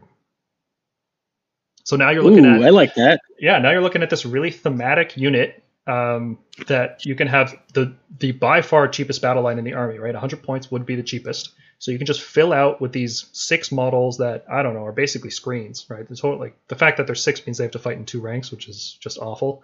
So it's not like they cover up that much space. But it's cheap, it's thematic, and it borders on functional. I wouldn't be mad at that. That actually sounds good. I would actually another way to do this would be for every like Vanguard Hunter you can bring 1 Gryph-hound as battle line or something. Oh, yeah. Sort of like the thing Sentinels have going on with Wardens. Yeah, that could work. For every Vanguard keyword unit in your army, you could bring 1 Gryph-hound as a battle line. I'd like that. Let's talk about shooting. Ballistas. I think the main problem with ballistas, I don't want them to get cheaper, because the problem with just making them cheaper is you can still only bring 4 to a list, right? They're still artillery. The big problem with ballistas is that they have no unique utility. They're just raw shooting, which competes with our other raw shooting, and they are inconsistent, right? So I thought and they're not that good right now. Like in terms of efficiency, they're quite low on the scale of how strong. So I think you could bump them up quite a bit. So I was thinking the single shot, instead of being D6, you make it D3 plus 3. So a lot less variance. You're doing 4, 5, or 6 damage with it instead of 1 to 6. Because I don't know if you guys have used Ballista in this edition, but when you make your 2 up and then you make your 2 up and then you make the Ren 3 through the save and then you get through the ward and it's like, oh, D6 damage. It's just 1. It's the worst feeling in the world. Oh yeah, I play Necrons. You don't have to tell me about D6 damage. And then similarly for the rapid fire, instead of 2d6, you make it 4d3. That way you it's a little more, the distribution curve changes because instead of d6s, you're dealing with d3s, and the floor increases, right? So it becomes more reliable, and yeah, no more of these like snake eyes on the number of rapid fire shots. Yeah, I fully agree. And then I thought the way ballistas typically play is you set up a ballista battery, and one of the downsides of ballista right now is Unleash Hell is really, really good. So you want like a big reinforced shooting unit that can take advantage of it, and ballistas can never do that, right? So I thought, wouldn't it be cool if maybe the ballistas themselves have this ability, or maybe the Lord Ordinator would have this ability, but all ballistas within 9 inches, like, so you have a little battery here, they all unleash hell at the same time.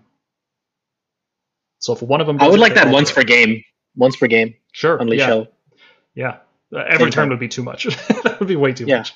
But yeah, I think I would like that.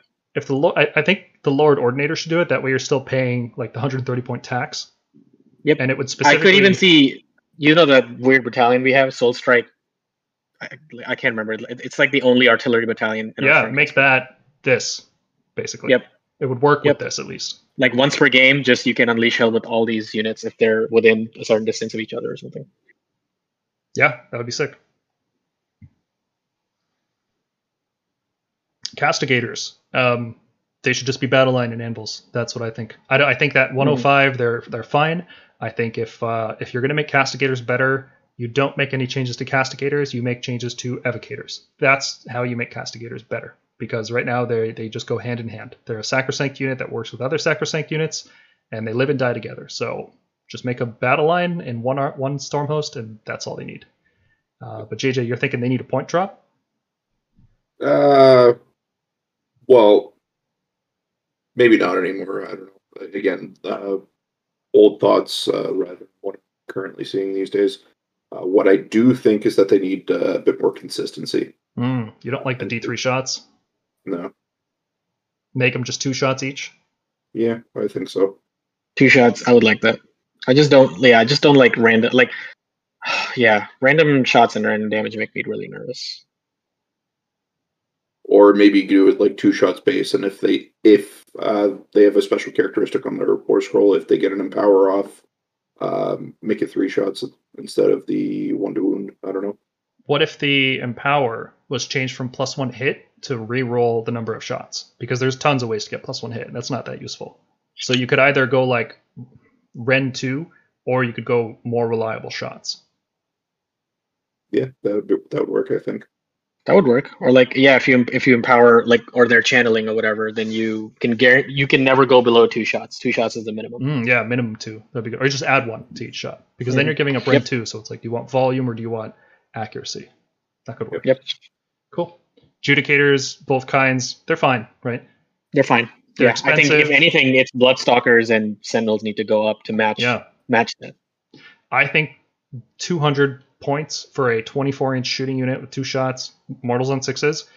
5 of those models should be 200 points. That feels right. Yep, I agree. They actually did it right. Mm-hmm. Yep, let's see Sentinels and Bow Snakes get up to this level.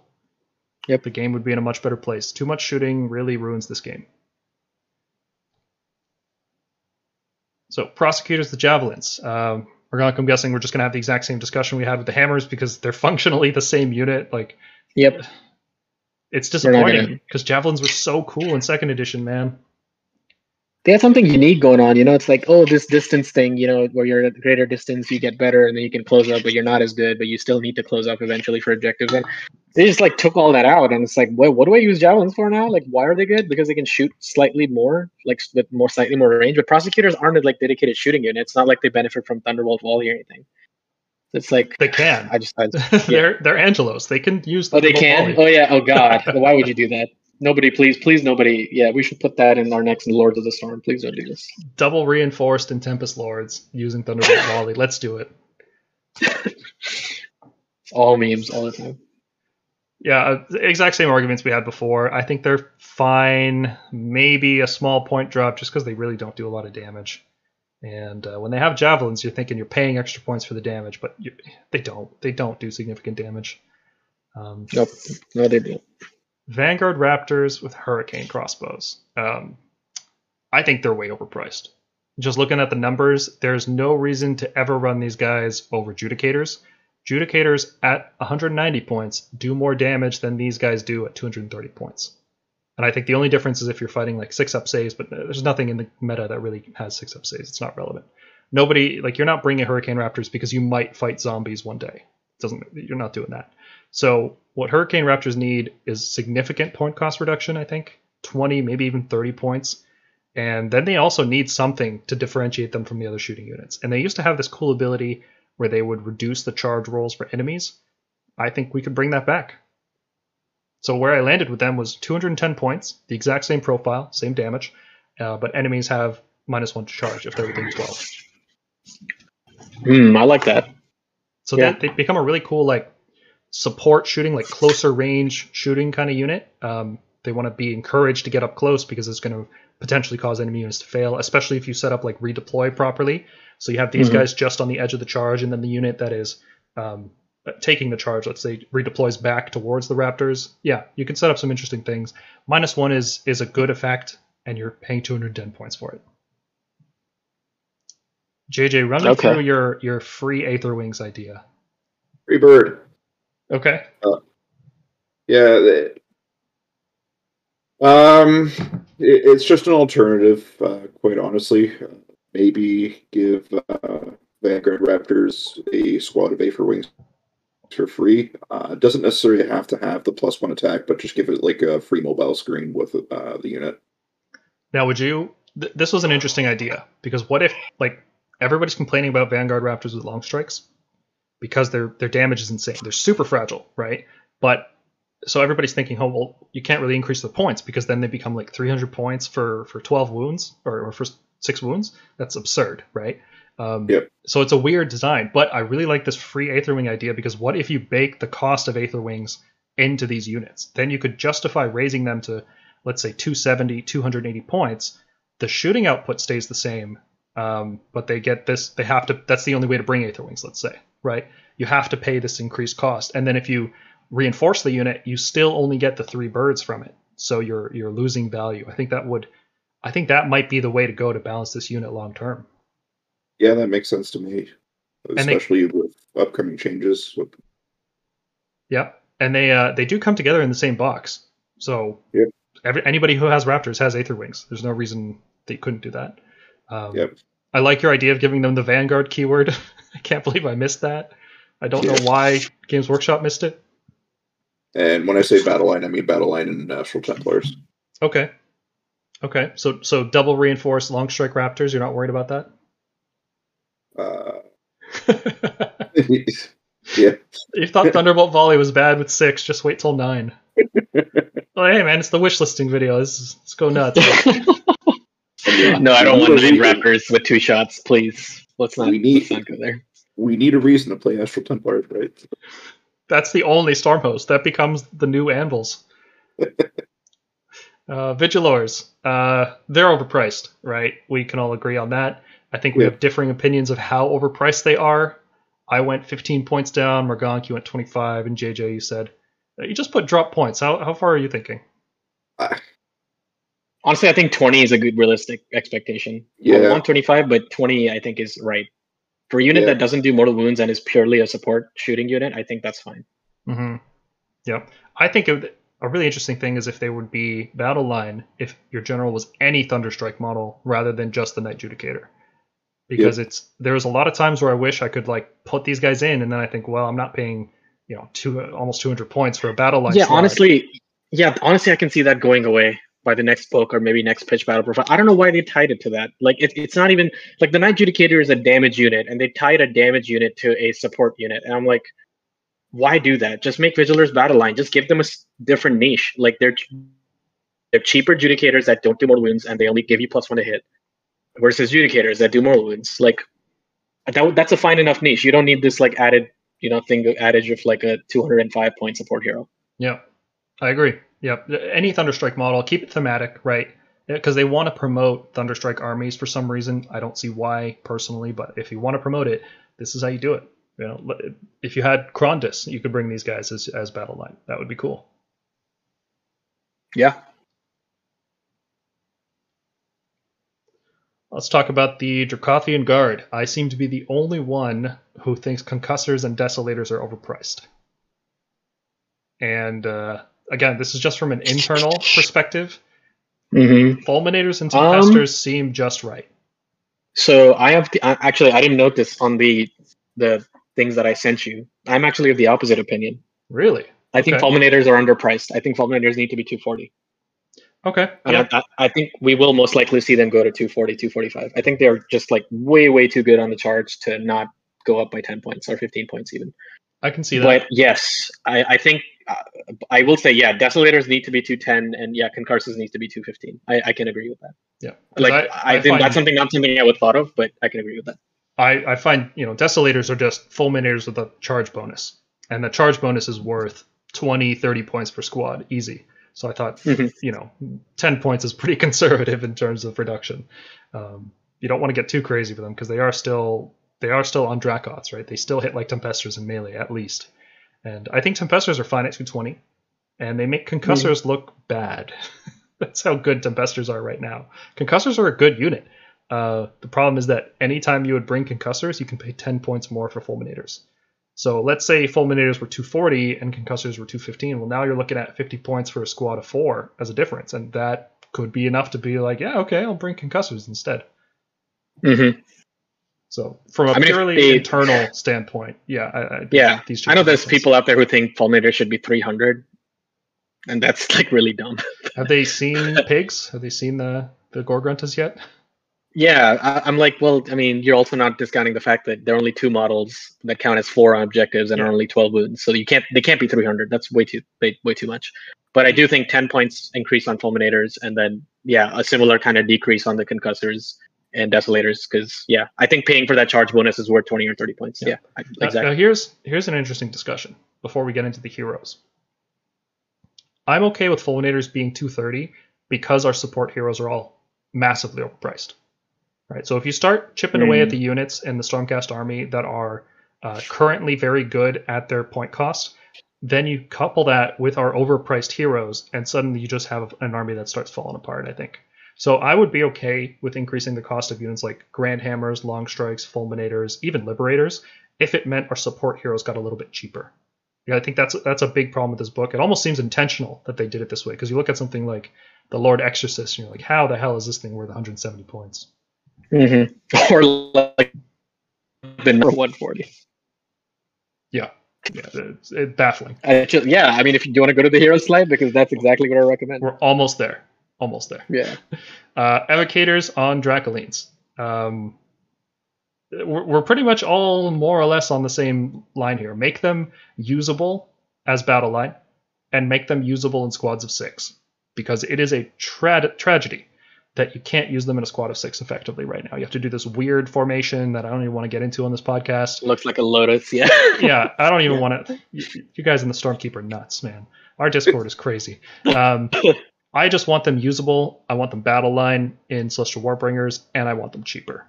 280 is way too much. 260 at the end of 2nd edition, and they were better in 2nd edition, and that I felt was still a bit much. But in 3rd edition, with a 4-up save, and they're competing with Dracoths, there is no reason for them to be 280. I'm thinking 250, battle line, and give them 3-inch coherency. Yep.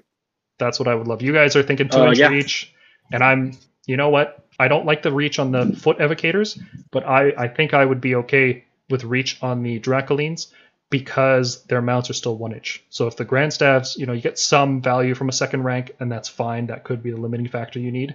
I would rather just be able to run them 6 wide. I would like to do that. Yeah. I just think they need to be 240. I think 280 is insane. Like when you consider what 6 Gorgruntas can do at like just 20 points more. Or what like Fulminators can do, and it's just like, did they really value that wizard utility so high? I don't know. Like, I'm fine with them not being reinforceable. I just want their. I think like I would like bring them down to 240 or 230. Even 230. Like, it's just because they were fine at 240. Because they used to be, I think, 240 in 2nd edition, and that never broke the game. I think they were 260. Did they go down to 240? No, I think they went to 250. They went to 250, I think, for a bit. 250, yeah, because they were 300, went down to 280, went down to 260. Yeah, I think 260 is what we can realistically expect, but I'd like 250, 240. Yeah, me too, for sure.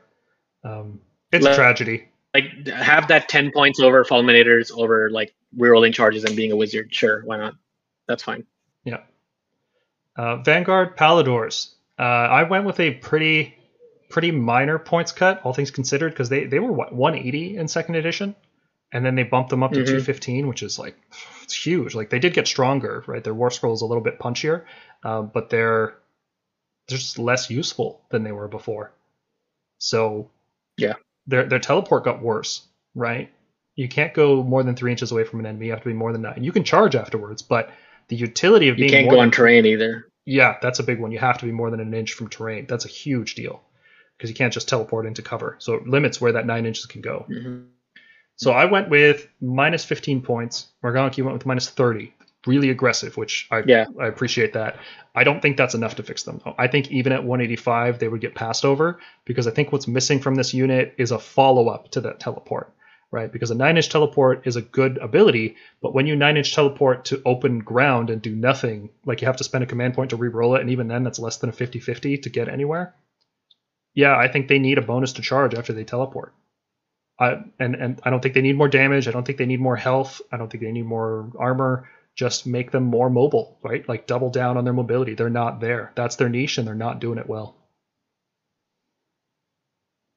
Sure. I just think 30 at minus 30, like at 185, I can see like one of these being played in an Astral Templar list. One as Battle Line, the other two Vanguard Hunters. Because right now I wouldn't take these guys. I want to see all Vanguard forces work, man. And I think a +3 to charge with Paladors would be sick.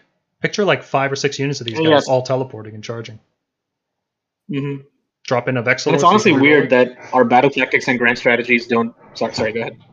I was saying, if you put a Vexillor in with it as well, +3 rerollable charge in an area around it, suddenly like this MSU unit of Paladors becomes a threat. Yeah. And I think it's like a shame our battle tactics and grand strategies don't reflect anything for the base based around like the fluff way, because Gur is the return of the Draconid Empire or the Draconid people or whatever. I would have liked some battle tactics that are like based around movement, kind of like the 40k, you know? I don't know.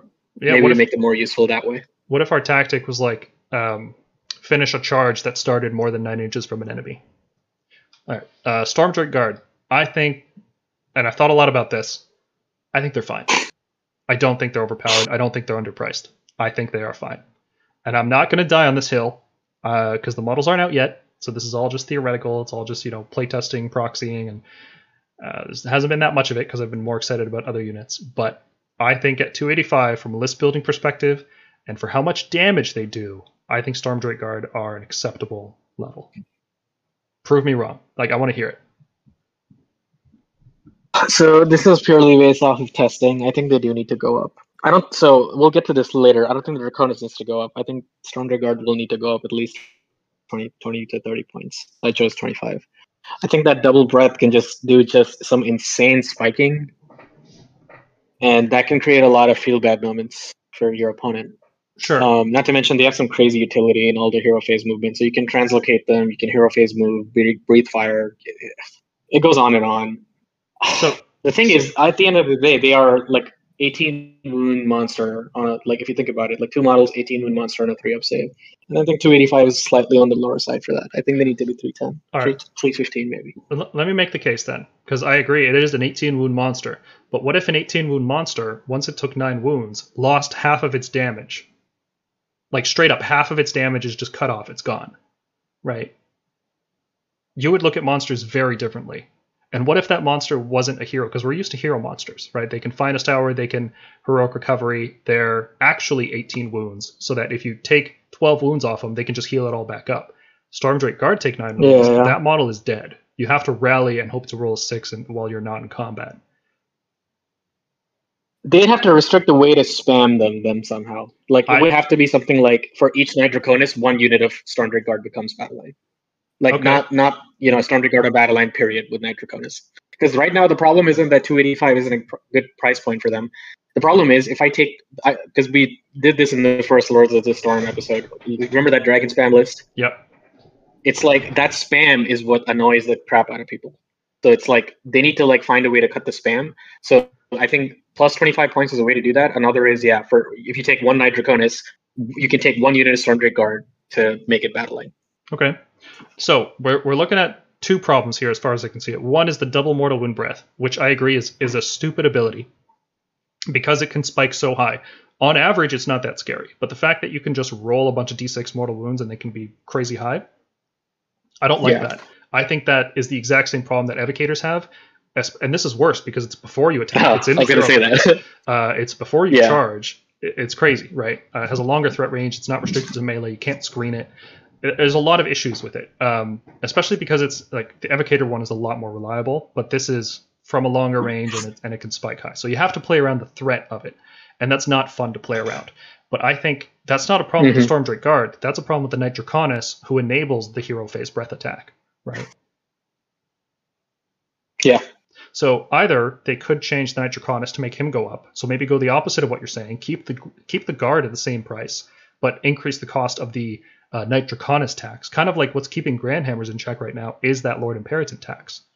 Because who knows how crazy we would have gone with Grand. Like we have lists with 9 Grandhammers right now. We probably could have gone 12 or 15 if the Imperative was much cheaper. Maybe, yeah. I think, that's fair. So there's a lot of things I like about Stormdrake Guard that I don't want to see go away. I like their durability. I like the fact that they are a monster, so that they can do rampages and count for bonus victory points. Because that's another thing you have to consider is that you're giving away victory points. Like imagine every time you did 9 wounds to a Maw Crusher, you got a victory point. That's what we're dealing with here, right? Oh yeah, that's pretty sick. And those 9 wounds don't get healed back up, right? Stormdrake Guard also are not the punchiest unit in this book. They're not even top 3, right? Like it's got to be Grandhammers, Fulminators, and Raptors.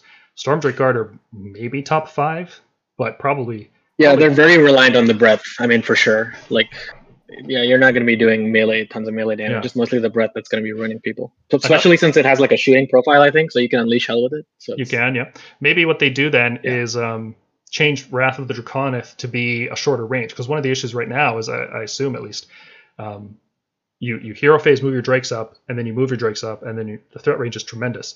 But the problem is that you could run way too far ahead of the Knight Draconis.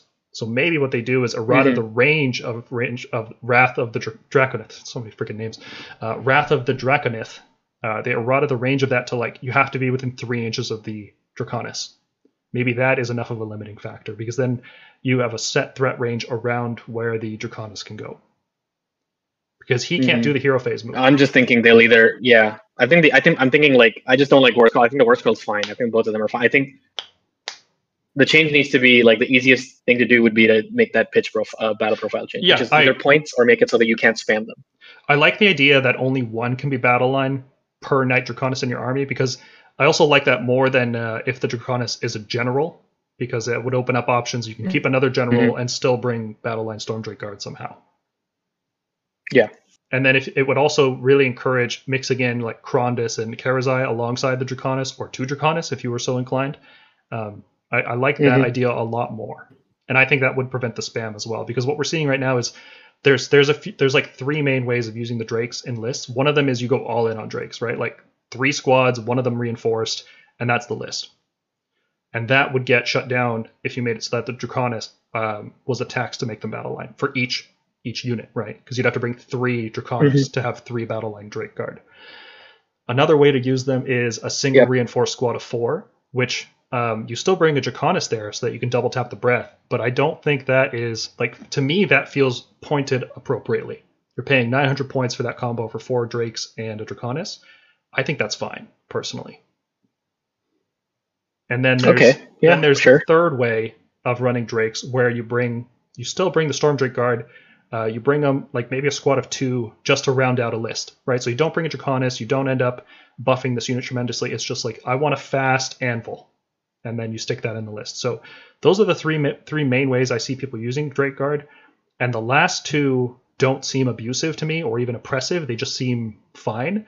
And the first one, I'm not convinced is very strong, but it's not fun to play against. So I like the idea of limiting it so that the Draconis makes 1 unit battle line. It doesn't have to be the general. And personally, in that situation, I would keep the points the same. I don't think these guys are undercosted for what they do, but I can agree that playing against nothing but these guys could be a frustrating experience. Mm-hmm. Yeah, that's my main concern. It's like just make them unspammable. And I think that it's like we keep having this talk. Is like, how is something too good? Well, it depends on how it scales and how reliable it is. If you can address the scalability in this case, and then it'd be okay. Yeah, this isn't like we're not at a situation like Seraphon are right now, where you bring 3 or 4 squads of salamanders just because they're that good, right? Like Stormdrake Guard are not salamander level good. They're good, but they're a lot more expensive, and they have combo pieces that are required to make them good. I think they're kept in check. So we're not at that level, and I don't think anything in the Stormcast book would be at that level, except potentially Stormdrake Guard. So I think limiting it 1 battle line with the Draconis is fine. It's a good change. All right, yeah. JJ, what are your thoughts on Drakes? You think about Drakes a lot like we do? Admittedly, no. Focused on other things and figuring out other things right now, so... Oh, maybe next month then. Yep. Okay, Stormstrike Chariot. 165 points seems fine. The problem with this unit, as far as I can tell, is that it's really hard to find 165 points that you want to put on a single chariot, because it can't be reinforced, so it doesn't get any force multipliers.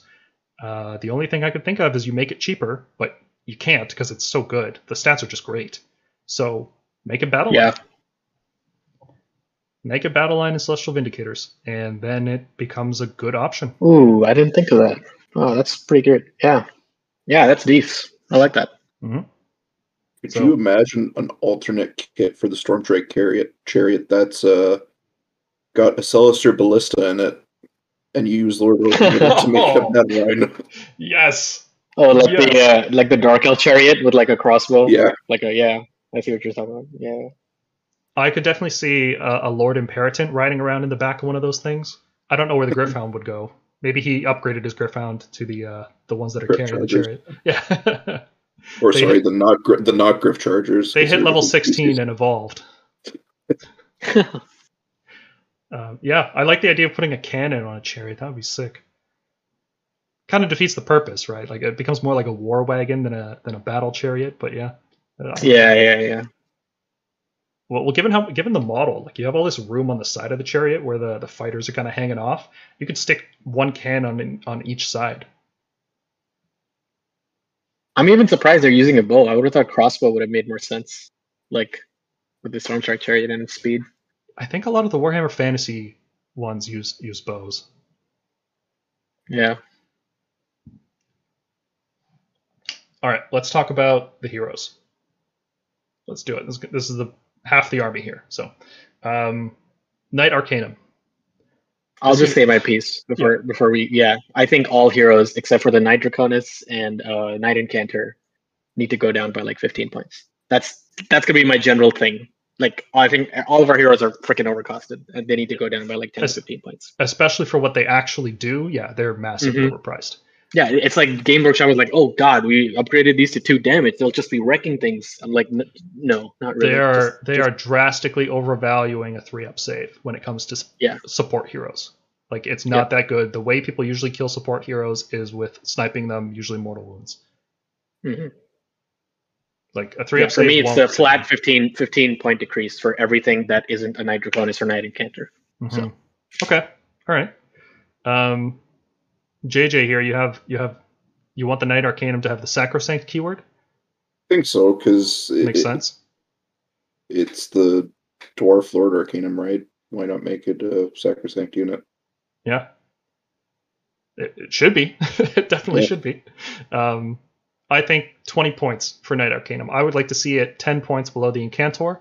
I think the Incantor spending 125 points for Dispel Scroll is fine. That's a really cool thing our army does. I don't want to see that changed. I also want there to be an option for a cheap wizard. So 115 points. This is I want to bring the cheapest wizard possible. Here you go. That's the niche. Doesn't require changing her terrible war scroll. Just make her cheap and she's playable. Yep. Cheap. I think we'll get to the Knight Relictor, but I want Knight Relictor and Knight Arcanum to basically be the cheap utility. Yeah, niche. exactly. Knight Azeros, I want 2 changes. I want to keep him at 120 points, and I want to make him worth 120 points. So I would like to see the Light of Sigmar. Right now, I think it's you have to pick a unit within 8 inches. Make it 10 inches. That doesn't seem like much, but then it would allow you to use it out of Scions of the Storm like you could in first edition. So that seems like a no-brainer. And in addition to that, instead of just giving you +1 to hit against that unit, it's a light, it's blinding, it also gives the enemy -1 to hit. Seems like a pretty straightforward change to make. Little piece of utility, you can give 1 unit -1 while you have +1 against it. And then I would. Go ahead. Sorry, I was just going to say most of what I said sort of lines up with yours. I would just maybe add like a bonus to charge for Guiding Light. That would be neat. Yeah, +1 to charge while you're around the Azeros, maybe. Yeah. Okay. Yeah, I think they're specifically trying not to give us bonuses to charge, because they gave us the 7-inch Scions with the Grand Hammers and whatnot. So I would love to see it, but I don't think they're going to do it. And the reason I especially love it, because in first edition the Azeros had this ability to make you when you use, like, I think it was called Lightning Strike back then. It wasn't called Scions of the Storm, but when you dropped in from reserve, you could specifically go anywhere wholly within 5 inches of the Azeros. Not wholly, just within 5. So it was this unit that would guide you into combat. So it would be cool if they brought that back. Yeah, +1 to charge aura around him would be really sick. Maybe just like pick 1 unit and it gets +1 to charge. Yeah. Yeah. And then Murgonki went with 15 points down. Yep, makes sense. I would consider playing him at 105 because he is fast. You can give him an Arcane Tome. He becomes a nice little utility piece. Knight Draconis, I think we talked about this one into the ground already. Let's not bring it up again. Knight Heraldor. This is another hero that I don't think needs to get cheaper. I just want to see them have an ability that's useful. And the ability I would like to see the Knight Heraldor have is once per game, you can use on the double on 3 Stormcast units at the same time. And on the double is run 6. Now, I don't think this would be overpowered because Stormcast, they don't have the ability to use run and charge in anything. They have it once, and it has to be issued with a holy command, and that holy command is a received command, which means a unit cannot receive on the double and steadfast march at the same time.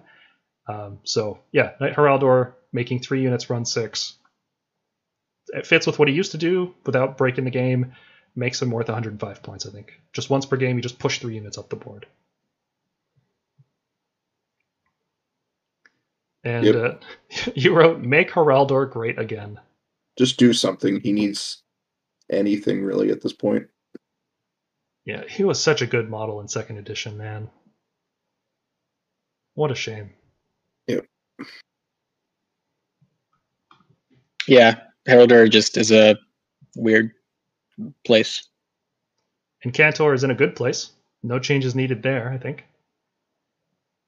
Knight Judicator, I'm coming around on him. I still think he's overpriced a little bit, but I don't want to see any changes to him just yet. I kind of want to wait and see on that one. 15 points down from Murgonk. And yeah, let's just let him, let's just see what he does. Knight Questor, I think we should just retire him. Just take him out of the book. He's one of these like side board game models that they put in the book, and I wish they would stop putting them in the book. I don't want to try to make him useful. What? And making new sculpts for him. Yeah, there's like a million Knight Questors, man. Maybe that's why they keep them in there, just so that when they sell these models, they can say, oh, well, you can use it in the game. Look, it just use the Knight Questor War Scroll, even though you don't have a shield. Just use it. Knight Relictor. I would like to see him at 115 points. Make him a cheap priest, and then the fact that he has maybe the worst War Scroll in the game doesn't even matter, because Stormcast prayers are so good, and spending 115 points instead of 145 on a Relictor and a Lord Relictor, that could be enough to make him playable. Yeah, I agree. The only reason I say do something and I don't give a recommendation is I just found when I was doing my notes, a lot of my recommendations came down to point drops. So just doing something unique with him that distinguishes him from the Lord Relictor be nice. I think his niche is fine. The ignore prayers thing, like it's not very useful, but I think it like I said before, I think his niche just needs to be cheap priest. Yeah.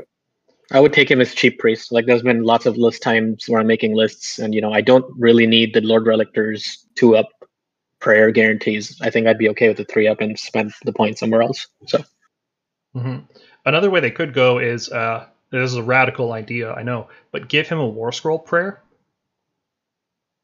Yeah. Why doesn't he have one? Yeah, I'm surprised that's not the case, because even the Arcanum, I think, has like a War Scroll prayer. It's kind of like a lightning blast, but targeted. Yeah, she has a spell. This guy doesn't even have his own prayer. But he has a mace. Did you guys see the mace? 3 attacks? Rend 1, bro. It's so sick. 6 damage max. It's going to ruin people at 140 points. Oh, God. It's so good. Yeah, it's like All right, if you guys were to design a prayer for this guy, off the top of your head, what would it be?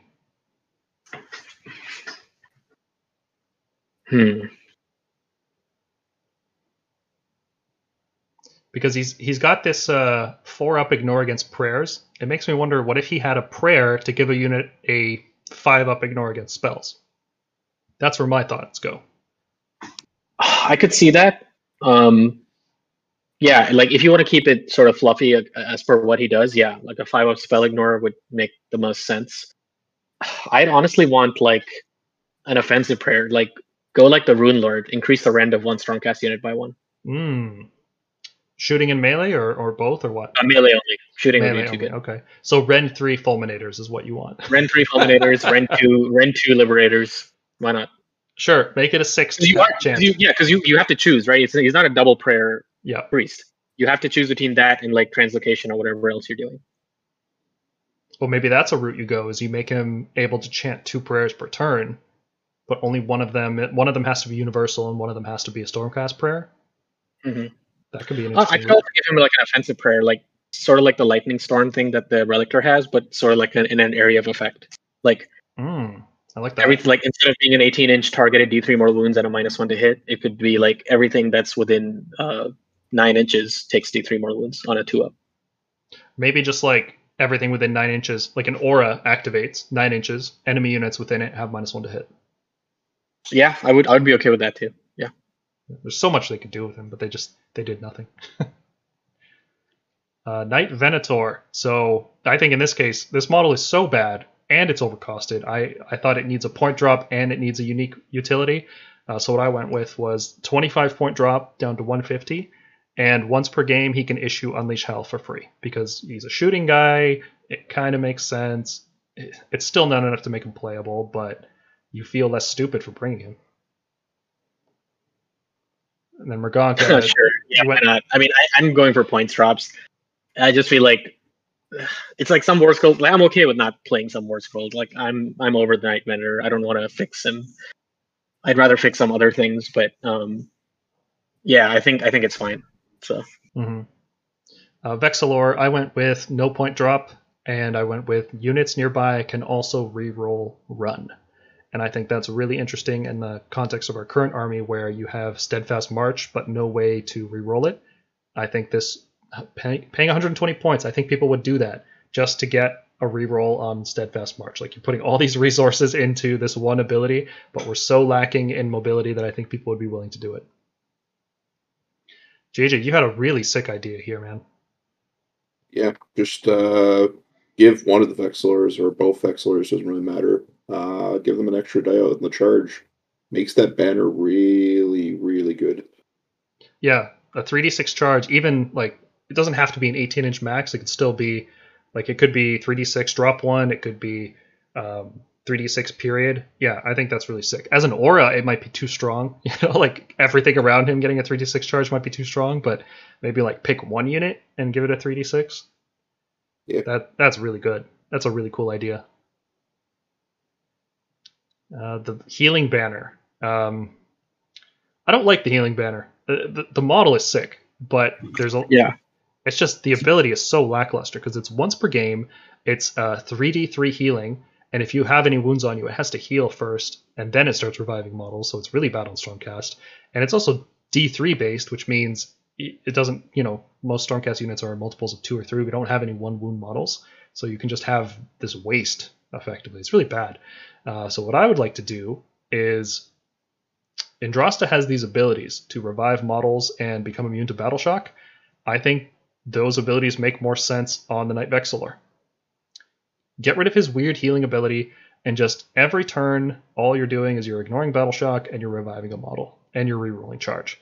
And that is a sick unit. For 160 points, I would bring that.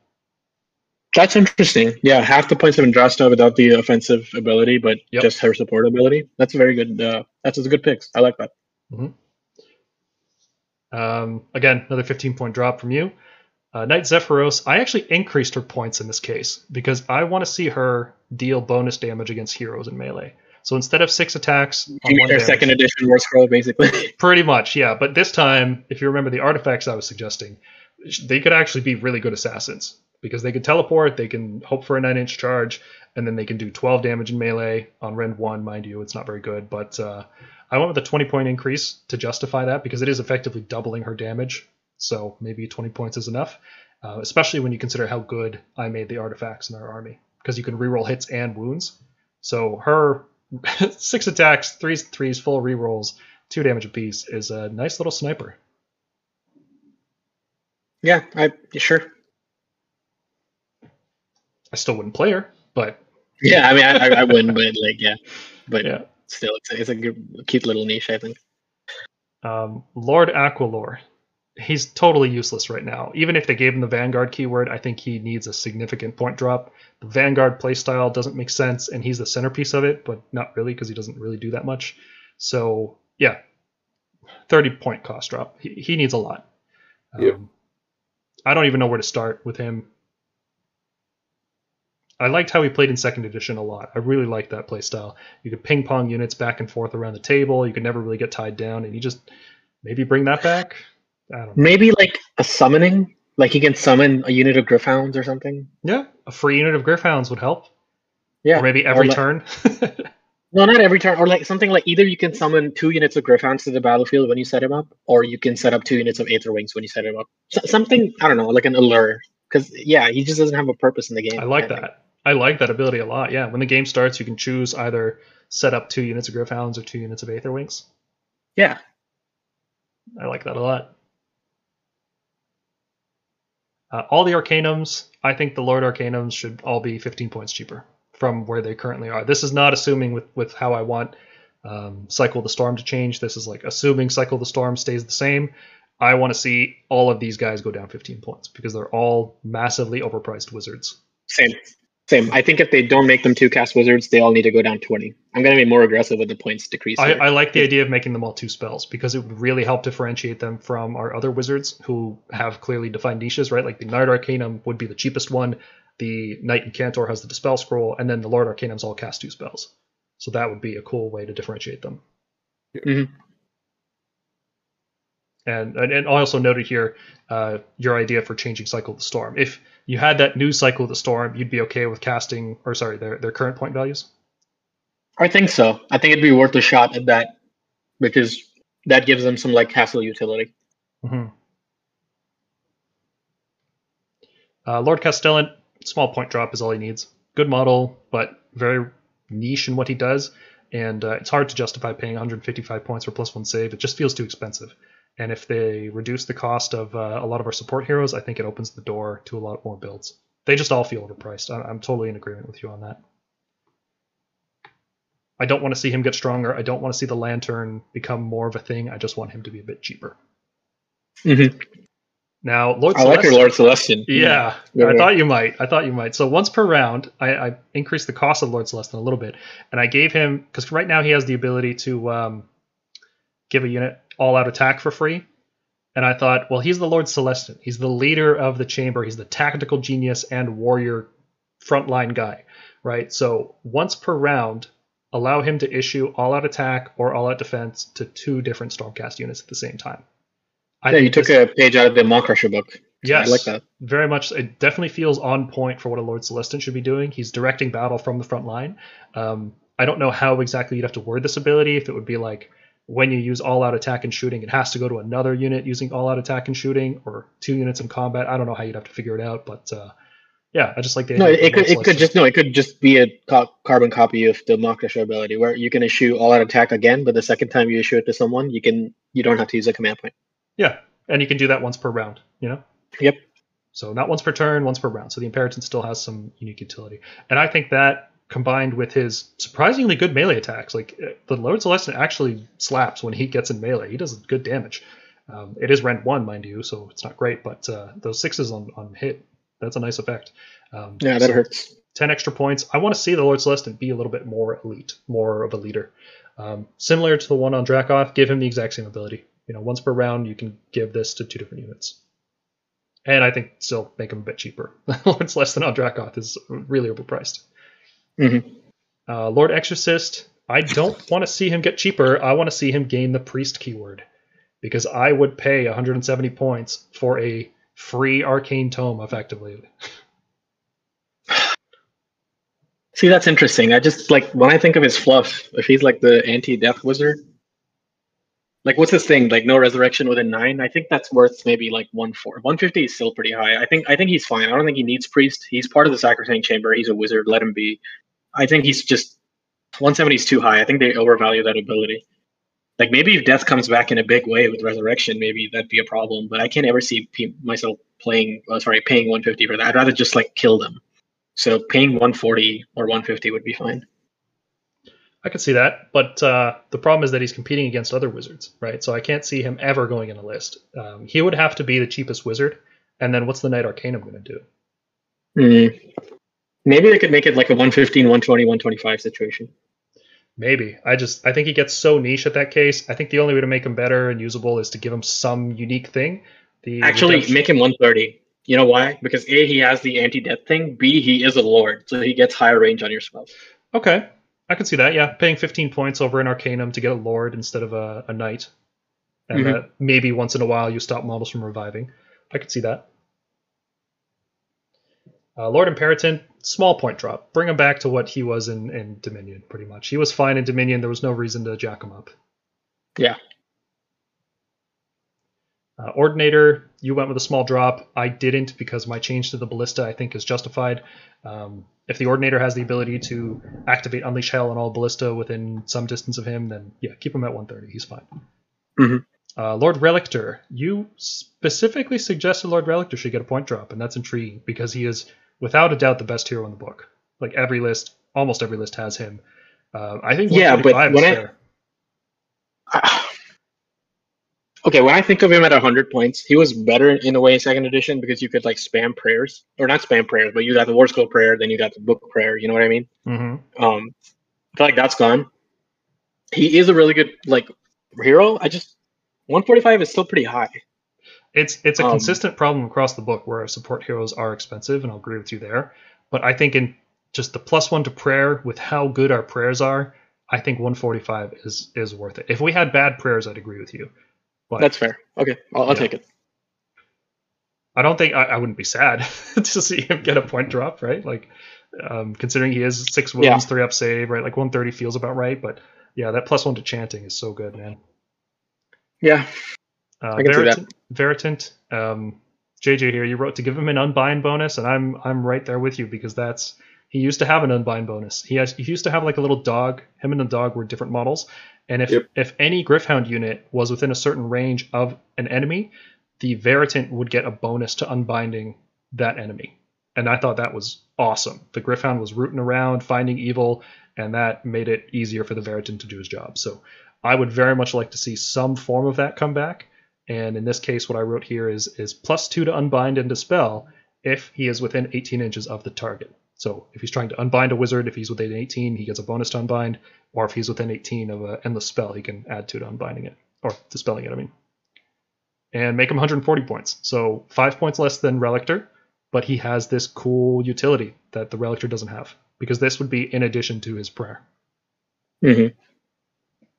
Drakesworn Templar, I went really aggressive on the point cuts on the 2 Star Drakes because it is really hard to fit them in lists. Really, really hard. And the fact that their list got worse because of the menagerie change, to me, really makes them seem like they should be worth I don't want them to get under 400 points because I don't want other armies to start allying them in because they are like an iconic Yeah. Stormcast unit. So I think 420 for the Drakesworn and 450 for the Celestant seems about right. I kind of agree with your take, JJ. They just give the Drakesworn a 3+ save again. Just do it. There's no reason for him not to have it. All right, unique heroes. Astrea Soulbright. She is a Lord Arcanum. She should go down 15 points. That's about as far as I get to thinking about her. It's really hard to consider when to use her because her ability is so specific to Sacrosanct. So, like, make Sacrosanct units better, she gets better. That seems pretty obvious. You did your typical thing to cast 2 spells or revive a model or a big point cut. Like, something's got to change. Aventus, pretty much the same thing, right? 325 points is too much for that model.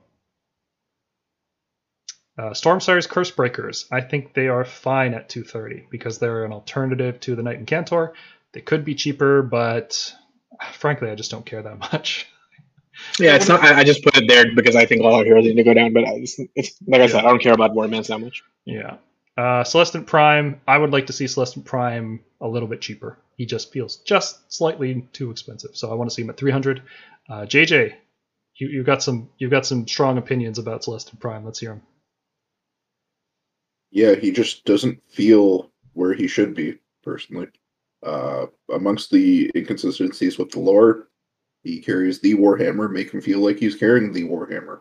Right now, Bastion feels a bit more potent than he does right now.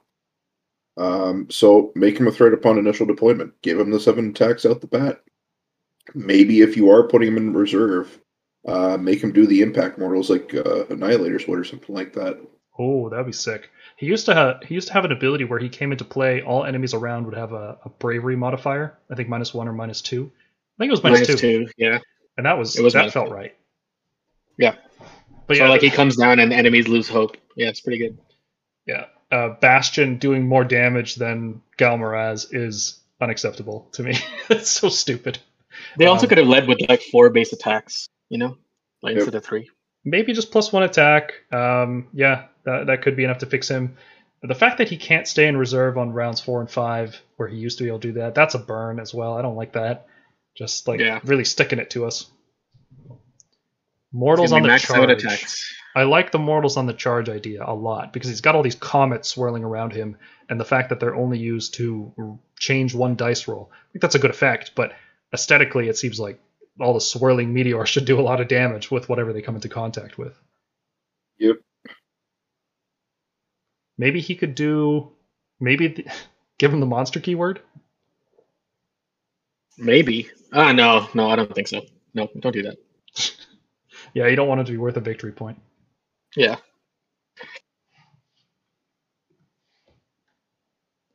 Gardas. He's perfect. Don't make any changes, please. For the yes, love of God. Sorry, I should have said Gardas. I totally forgot. Yeah, I don't want. Never mind. I take that back. The -15. Take it back. For the love of God, nobody make any changes to Gardas now or ever, please. He is perfect, and he done nothing wrong. Don't hurt my boy. Gavriel Sherheart. Look how they massacred my boy. Yeah. It's so bad. So I think he should be like a super Lord Celestant, but specifically for the Hammers of Sigmar. So I had this idea of using all-out attack on 2 units, so let Gavriel Sherheart use it on 3 units. And I also wrote here once per turn rather than once per round. So he becomes super efficient at giving your army +1 hit and +1 save. And I think that is worth a 15-point increase. Fair. I can agree with that. Maybe more. Maybe 160 like Gardas. Make him the Gardas of Hammers. That would be cool. Sure. Yeah. Bastion. I just want generic Lord Commander.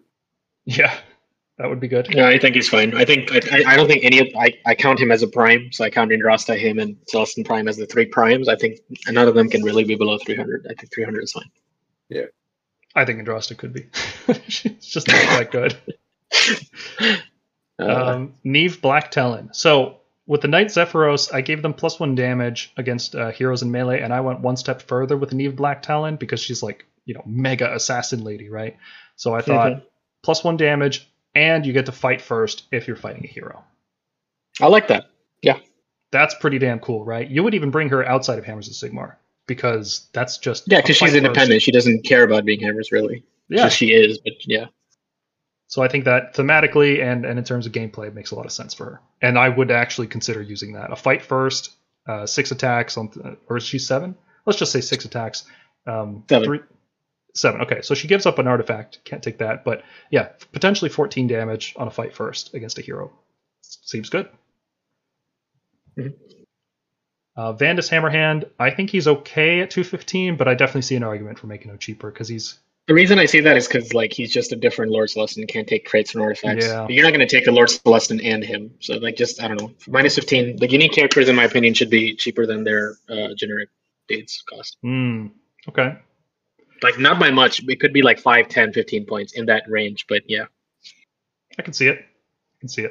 Andrasta. So I think she could be less than 200 points, and I think she could be stronger than she currently is while being less than you want her to points. be a beat stick. Yeah, I do. Okay. So here's what I did with Andrasta. I made her 280, so she's the cheapest of all these demigod models that we have.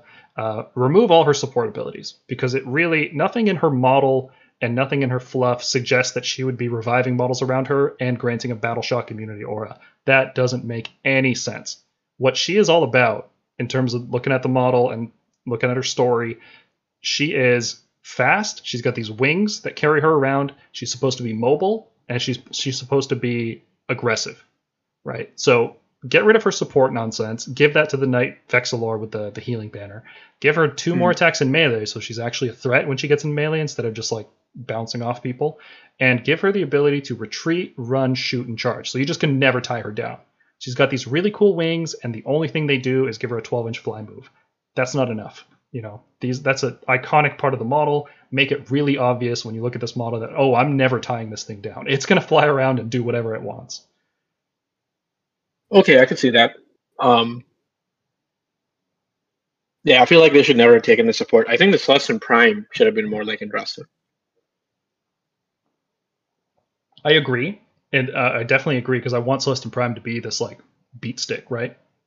But I also really like the flavor of Celestin Prime coming into battle at the end of the day and saving the day, right? Like things are getting dire and you're down and he comes in at the last second and saves the day. I've loved that about Celestin Prime forever. So if we're going to have this just flying beat stick, let Andrasta do that and let Celestin Prime keep his more narrative focused thing. Sure. And let's talk about our big dragons here. So you gave me like minus 20 across the board. I think you can go a lot cheaper on the 2 big dragons, especially. I was a little bit conservative because they're new models and I haven't gotten to test them, so I don't really know. But I can see minus 40.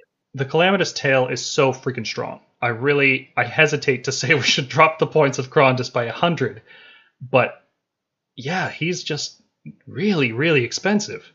It's really hard to find 600 points on a list for Krondys because he's not strong enough in terms of damage output. Yeah, my problem is ward saves. Like every unique character we have is some sort of like weird defense against mortal wounds or like specifically like spells or like some kind of, like those abilities. And he doesn't. He's just a really good beat stick with a +3 to cast. Mm-hmm. Yeah, so that's something I was thinking about today. It was so weird because I'm looking at the Stormdrake card and they have a 4-up spell ignore because they're Draconith, right? It's the lineage of the Draconith. It's in their blood or whatever. And then you look at the big Draconith, and they don't have the ability to ignore spells on a 4-up. Like, what? Yeah. Give them that, and I would say 600 points, sure. But, the fact that they're just 18 wounds on a 3-up, and you have to pay all these points into them to make them really good. And Karazai, I feel like, pays that out pretty well, right? Like, you give him Gardas to give him a ward, you give him all these buffs, and he actually feels good to buff up. Krondys doesn't have that going for him. Right, because he's just especially after the Celestial Menagerie change, I think minus 40 at least is warranted. Like, if not more, I think minus 40 is the floor, and then you could possibly do more than that. I went heavy, I went minus 100 because he's just not that impressive to me. I could see like if he cost the same amount as a Stardrake currently costs, I could probably have some fun with him. Karazai also feels a little overcosted. I went 10% down on him, so minus 60. Maybe that's a bit much. Maybe Karazai will actually end up being really, really, really good and not just like a Timmy piece that's going to charge up the middle of the board with all the buffs and smash everything. But yeah, I want these guys to be good, so undercost them. Sure, let's undercost them because I just want them to be playable. I want Stormcast to have actual god models that they can use. Yeah, that's fair. And that wraps this up. That's our Stormcast wishlisting video that we've been hyping up for, how long has it been? Weeks? Like a month? It's good to get it all off the chest. Just kept getting pushed back. Yeah, it did, man. Because every time we thought about doing it, it was like, oh, maybe the FAQ is coming out. We should do a video about that. And then it was like, oh, people keep requesting we do, like how to build a list and how to counter certain things. And we just kept pushing it back and back and back. And I'm not happy it's I'm glad over. it materialized finally. Yeah. I'm glad we got to do it. Yeah, because we kept opening up polls to our patrons and being like, hey, which video do you guys want to see next? And like nobody voted for this one. Like we're the only ones that want to do it. But coming up, we've got some stuff that people are going to like, I think. We have a new series coming, which I'm calling How to Counter Everything. And it's going to be a series because I thought I'd make like one video and talk about like every common meta threat right now in the tournament scene. And then I started looking at how many lists I wanted to include. And I'm like, okay, yeah, it's going to be a long video. It's going to be like 3 hours, but we've done long videos. It's not a big deal. And then I started looking into like how much detail I actually wanted to put into these videos. And I'm like, there's no way this has to be like a series, like a Netflix miniseries, like this is huge. We've already got the first one drafted. It's going to be, should I tell them which one it is? No. Okay. It's going to be a surprise. We've got it drafted. I can say that it recently placed very well in tournaments, so I think it's going to be very relevant. I'm really excited about this series because I like talking about how to beat certain things. So we got that coming, and I'm still working on the video for Stormcast as coalition units in Cities of Sigmar. Spoiler: Living City is disgusting, and not just because of fulminators, deep strike charging. There's a lot of good stuff in Cities of Sigmar. We also have our first live stream coming up December 2nd, 9 p.m. Eastern. It's already posted on YouTube, so check it out. You can hit that little button there, and it'll tell you to give you a reminder. I don't know how YouTube works. I'm new to all this, so yeah. Yeah, I'm looking forward to that, like being able to discuss actual tournaments and how we play them. Yeah, and Morganic and I will both be fresh off of some tournaments then, so. And I can finally start putting my thoughts together about how I want our battle reports to turn out. I have a specific vision in mind, things that I really want to put into them that I think are lacking from the space. So we'll talk all about that during our live stream, so feel free to tune in. And if you can't do it because you're asleep, because you live in an inferior time zone, then check it out the next day because the VOD will be posted immediately. On the hobby side of things, we still have our hangouts every week for different time zones. So North America, we got you covered on Wednesday evenings, Saturday afternoons for you lovely European folk, and then Sunday afternoons for the Aussies. Come hang out. It's a good time. Yeah, we just do them in Discord, so check the video description and you can find a link to our Discord. Jump in there and come hang out. We just paint models and shoot the shit. Yeah, actually, a lot of the stuff we talked about today was discussed in some point or another during our hobby hangouts with the community. So, yep. I've had to bite my tongue a lot because anytime people think of ideas, I'm like, oh, we've got this great one coming up in the wishlisting video. Just wait. But I wanted to try to hold on to as many ideas as I could. Battle reports, as I just mentioned, I have a specific vision, and we're going to start talking about them during a live stream on December 2nd. And we're hoping to get the first one out after Christmas. I'm not sure exactly when, because with American Thanksgiving and the holidays and New Year's and everything coming up, it's getting hectic. So after Christmas is what we're promising, and I mean technically after Christmas until the end of time is, that's a time period that my promise would fall under, but not that long after Christmas, maybe January sometime. To facilitate that, consider supporting us on Patreon or Subscribestar. We're using all the revenue from this to supplement the cost of very expensive audio and visual equipment that we need for this. We've finished renovating my basement so that we have a space to play all the time that is not going to get interrupted by viruses of indeterminate origin. And we're looking on feedback for what you guys want to see if you do support us. So let us know what you want. We have some ideas kicking around. We want to really give back to you guys because we really do appreciate what we're getting.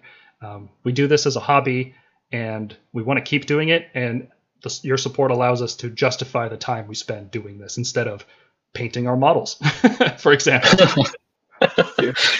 And to that end, we got some new patrons, and we'd like to thank you so much. Champosaurus Sleepa, Marcus Pfeffercorn, Ryan Jones, Nick Riley, Pavel Raman, Marcus LT Spartan 12706, Andre Menendez, Red Rum Mage, Len Tyke, Colic, Grogs, Hot Bear, Bulka, Water Frogs, Rending Combat, Tim Anderson, Neckrith, Nick Barber, Dignica, Jack Geiger, Jace, Kibitson, Ungrist Charger, Standwise, Reaper Time, Freda, Mark Knight, and Dungeon Master. Thank you so much for your support.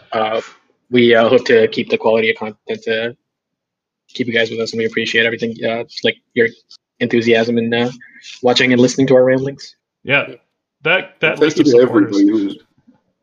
I just wanted to say thank you to everybody who's actually subscribing right now. This is actually our first video after hitting 1,000 subs, so yeah. Yeah, hitting 1,000 was great. I went out with my fiance and I bought a little cake to celebrate. It was a stupid little thing, but no, it means a lot to us that you guys are really enjoying this content, that you're finding it interesting and entertaining, hopefully entertaining and hopefully interesting. Yeah, thanks a lot, guys. We'll see you in the next one. See you guys.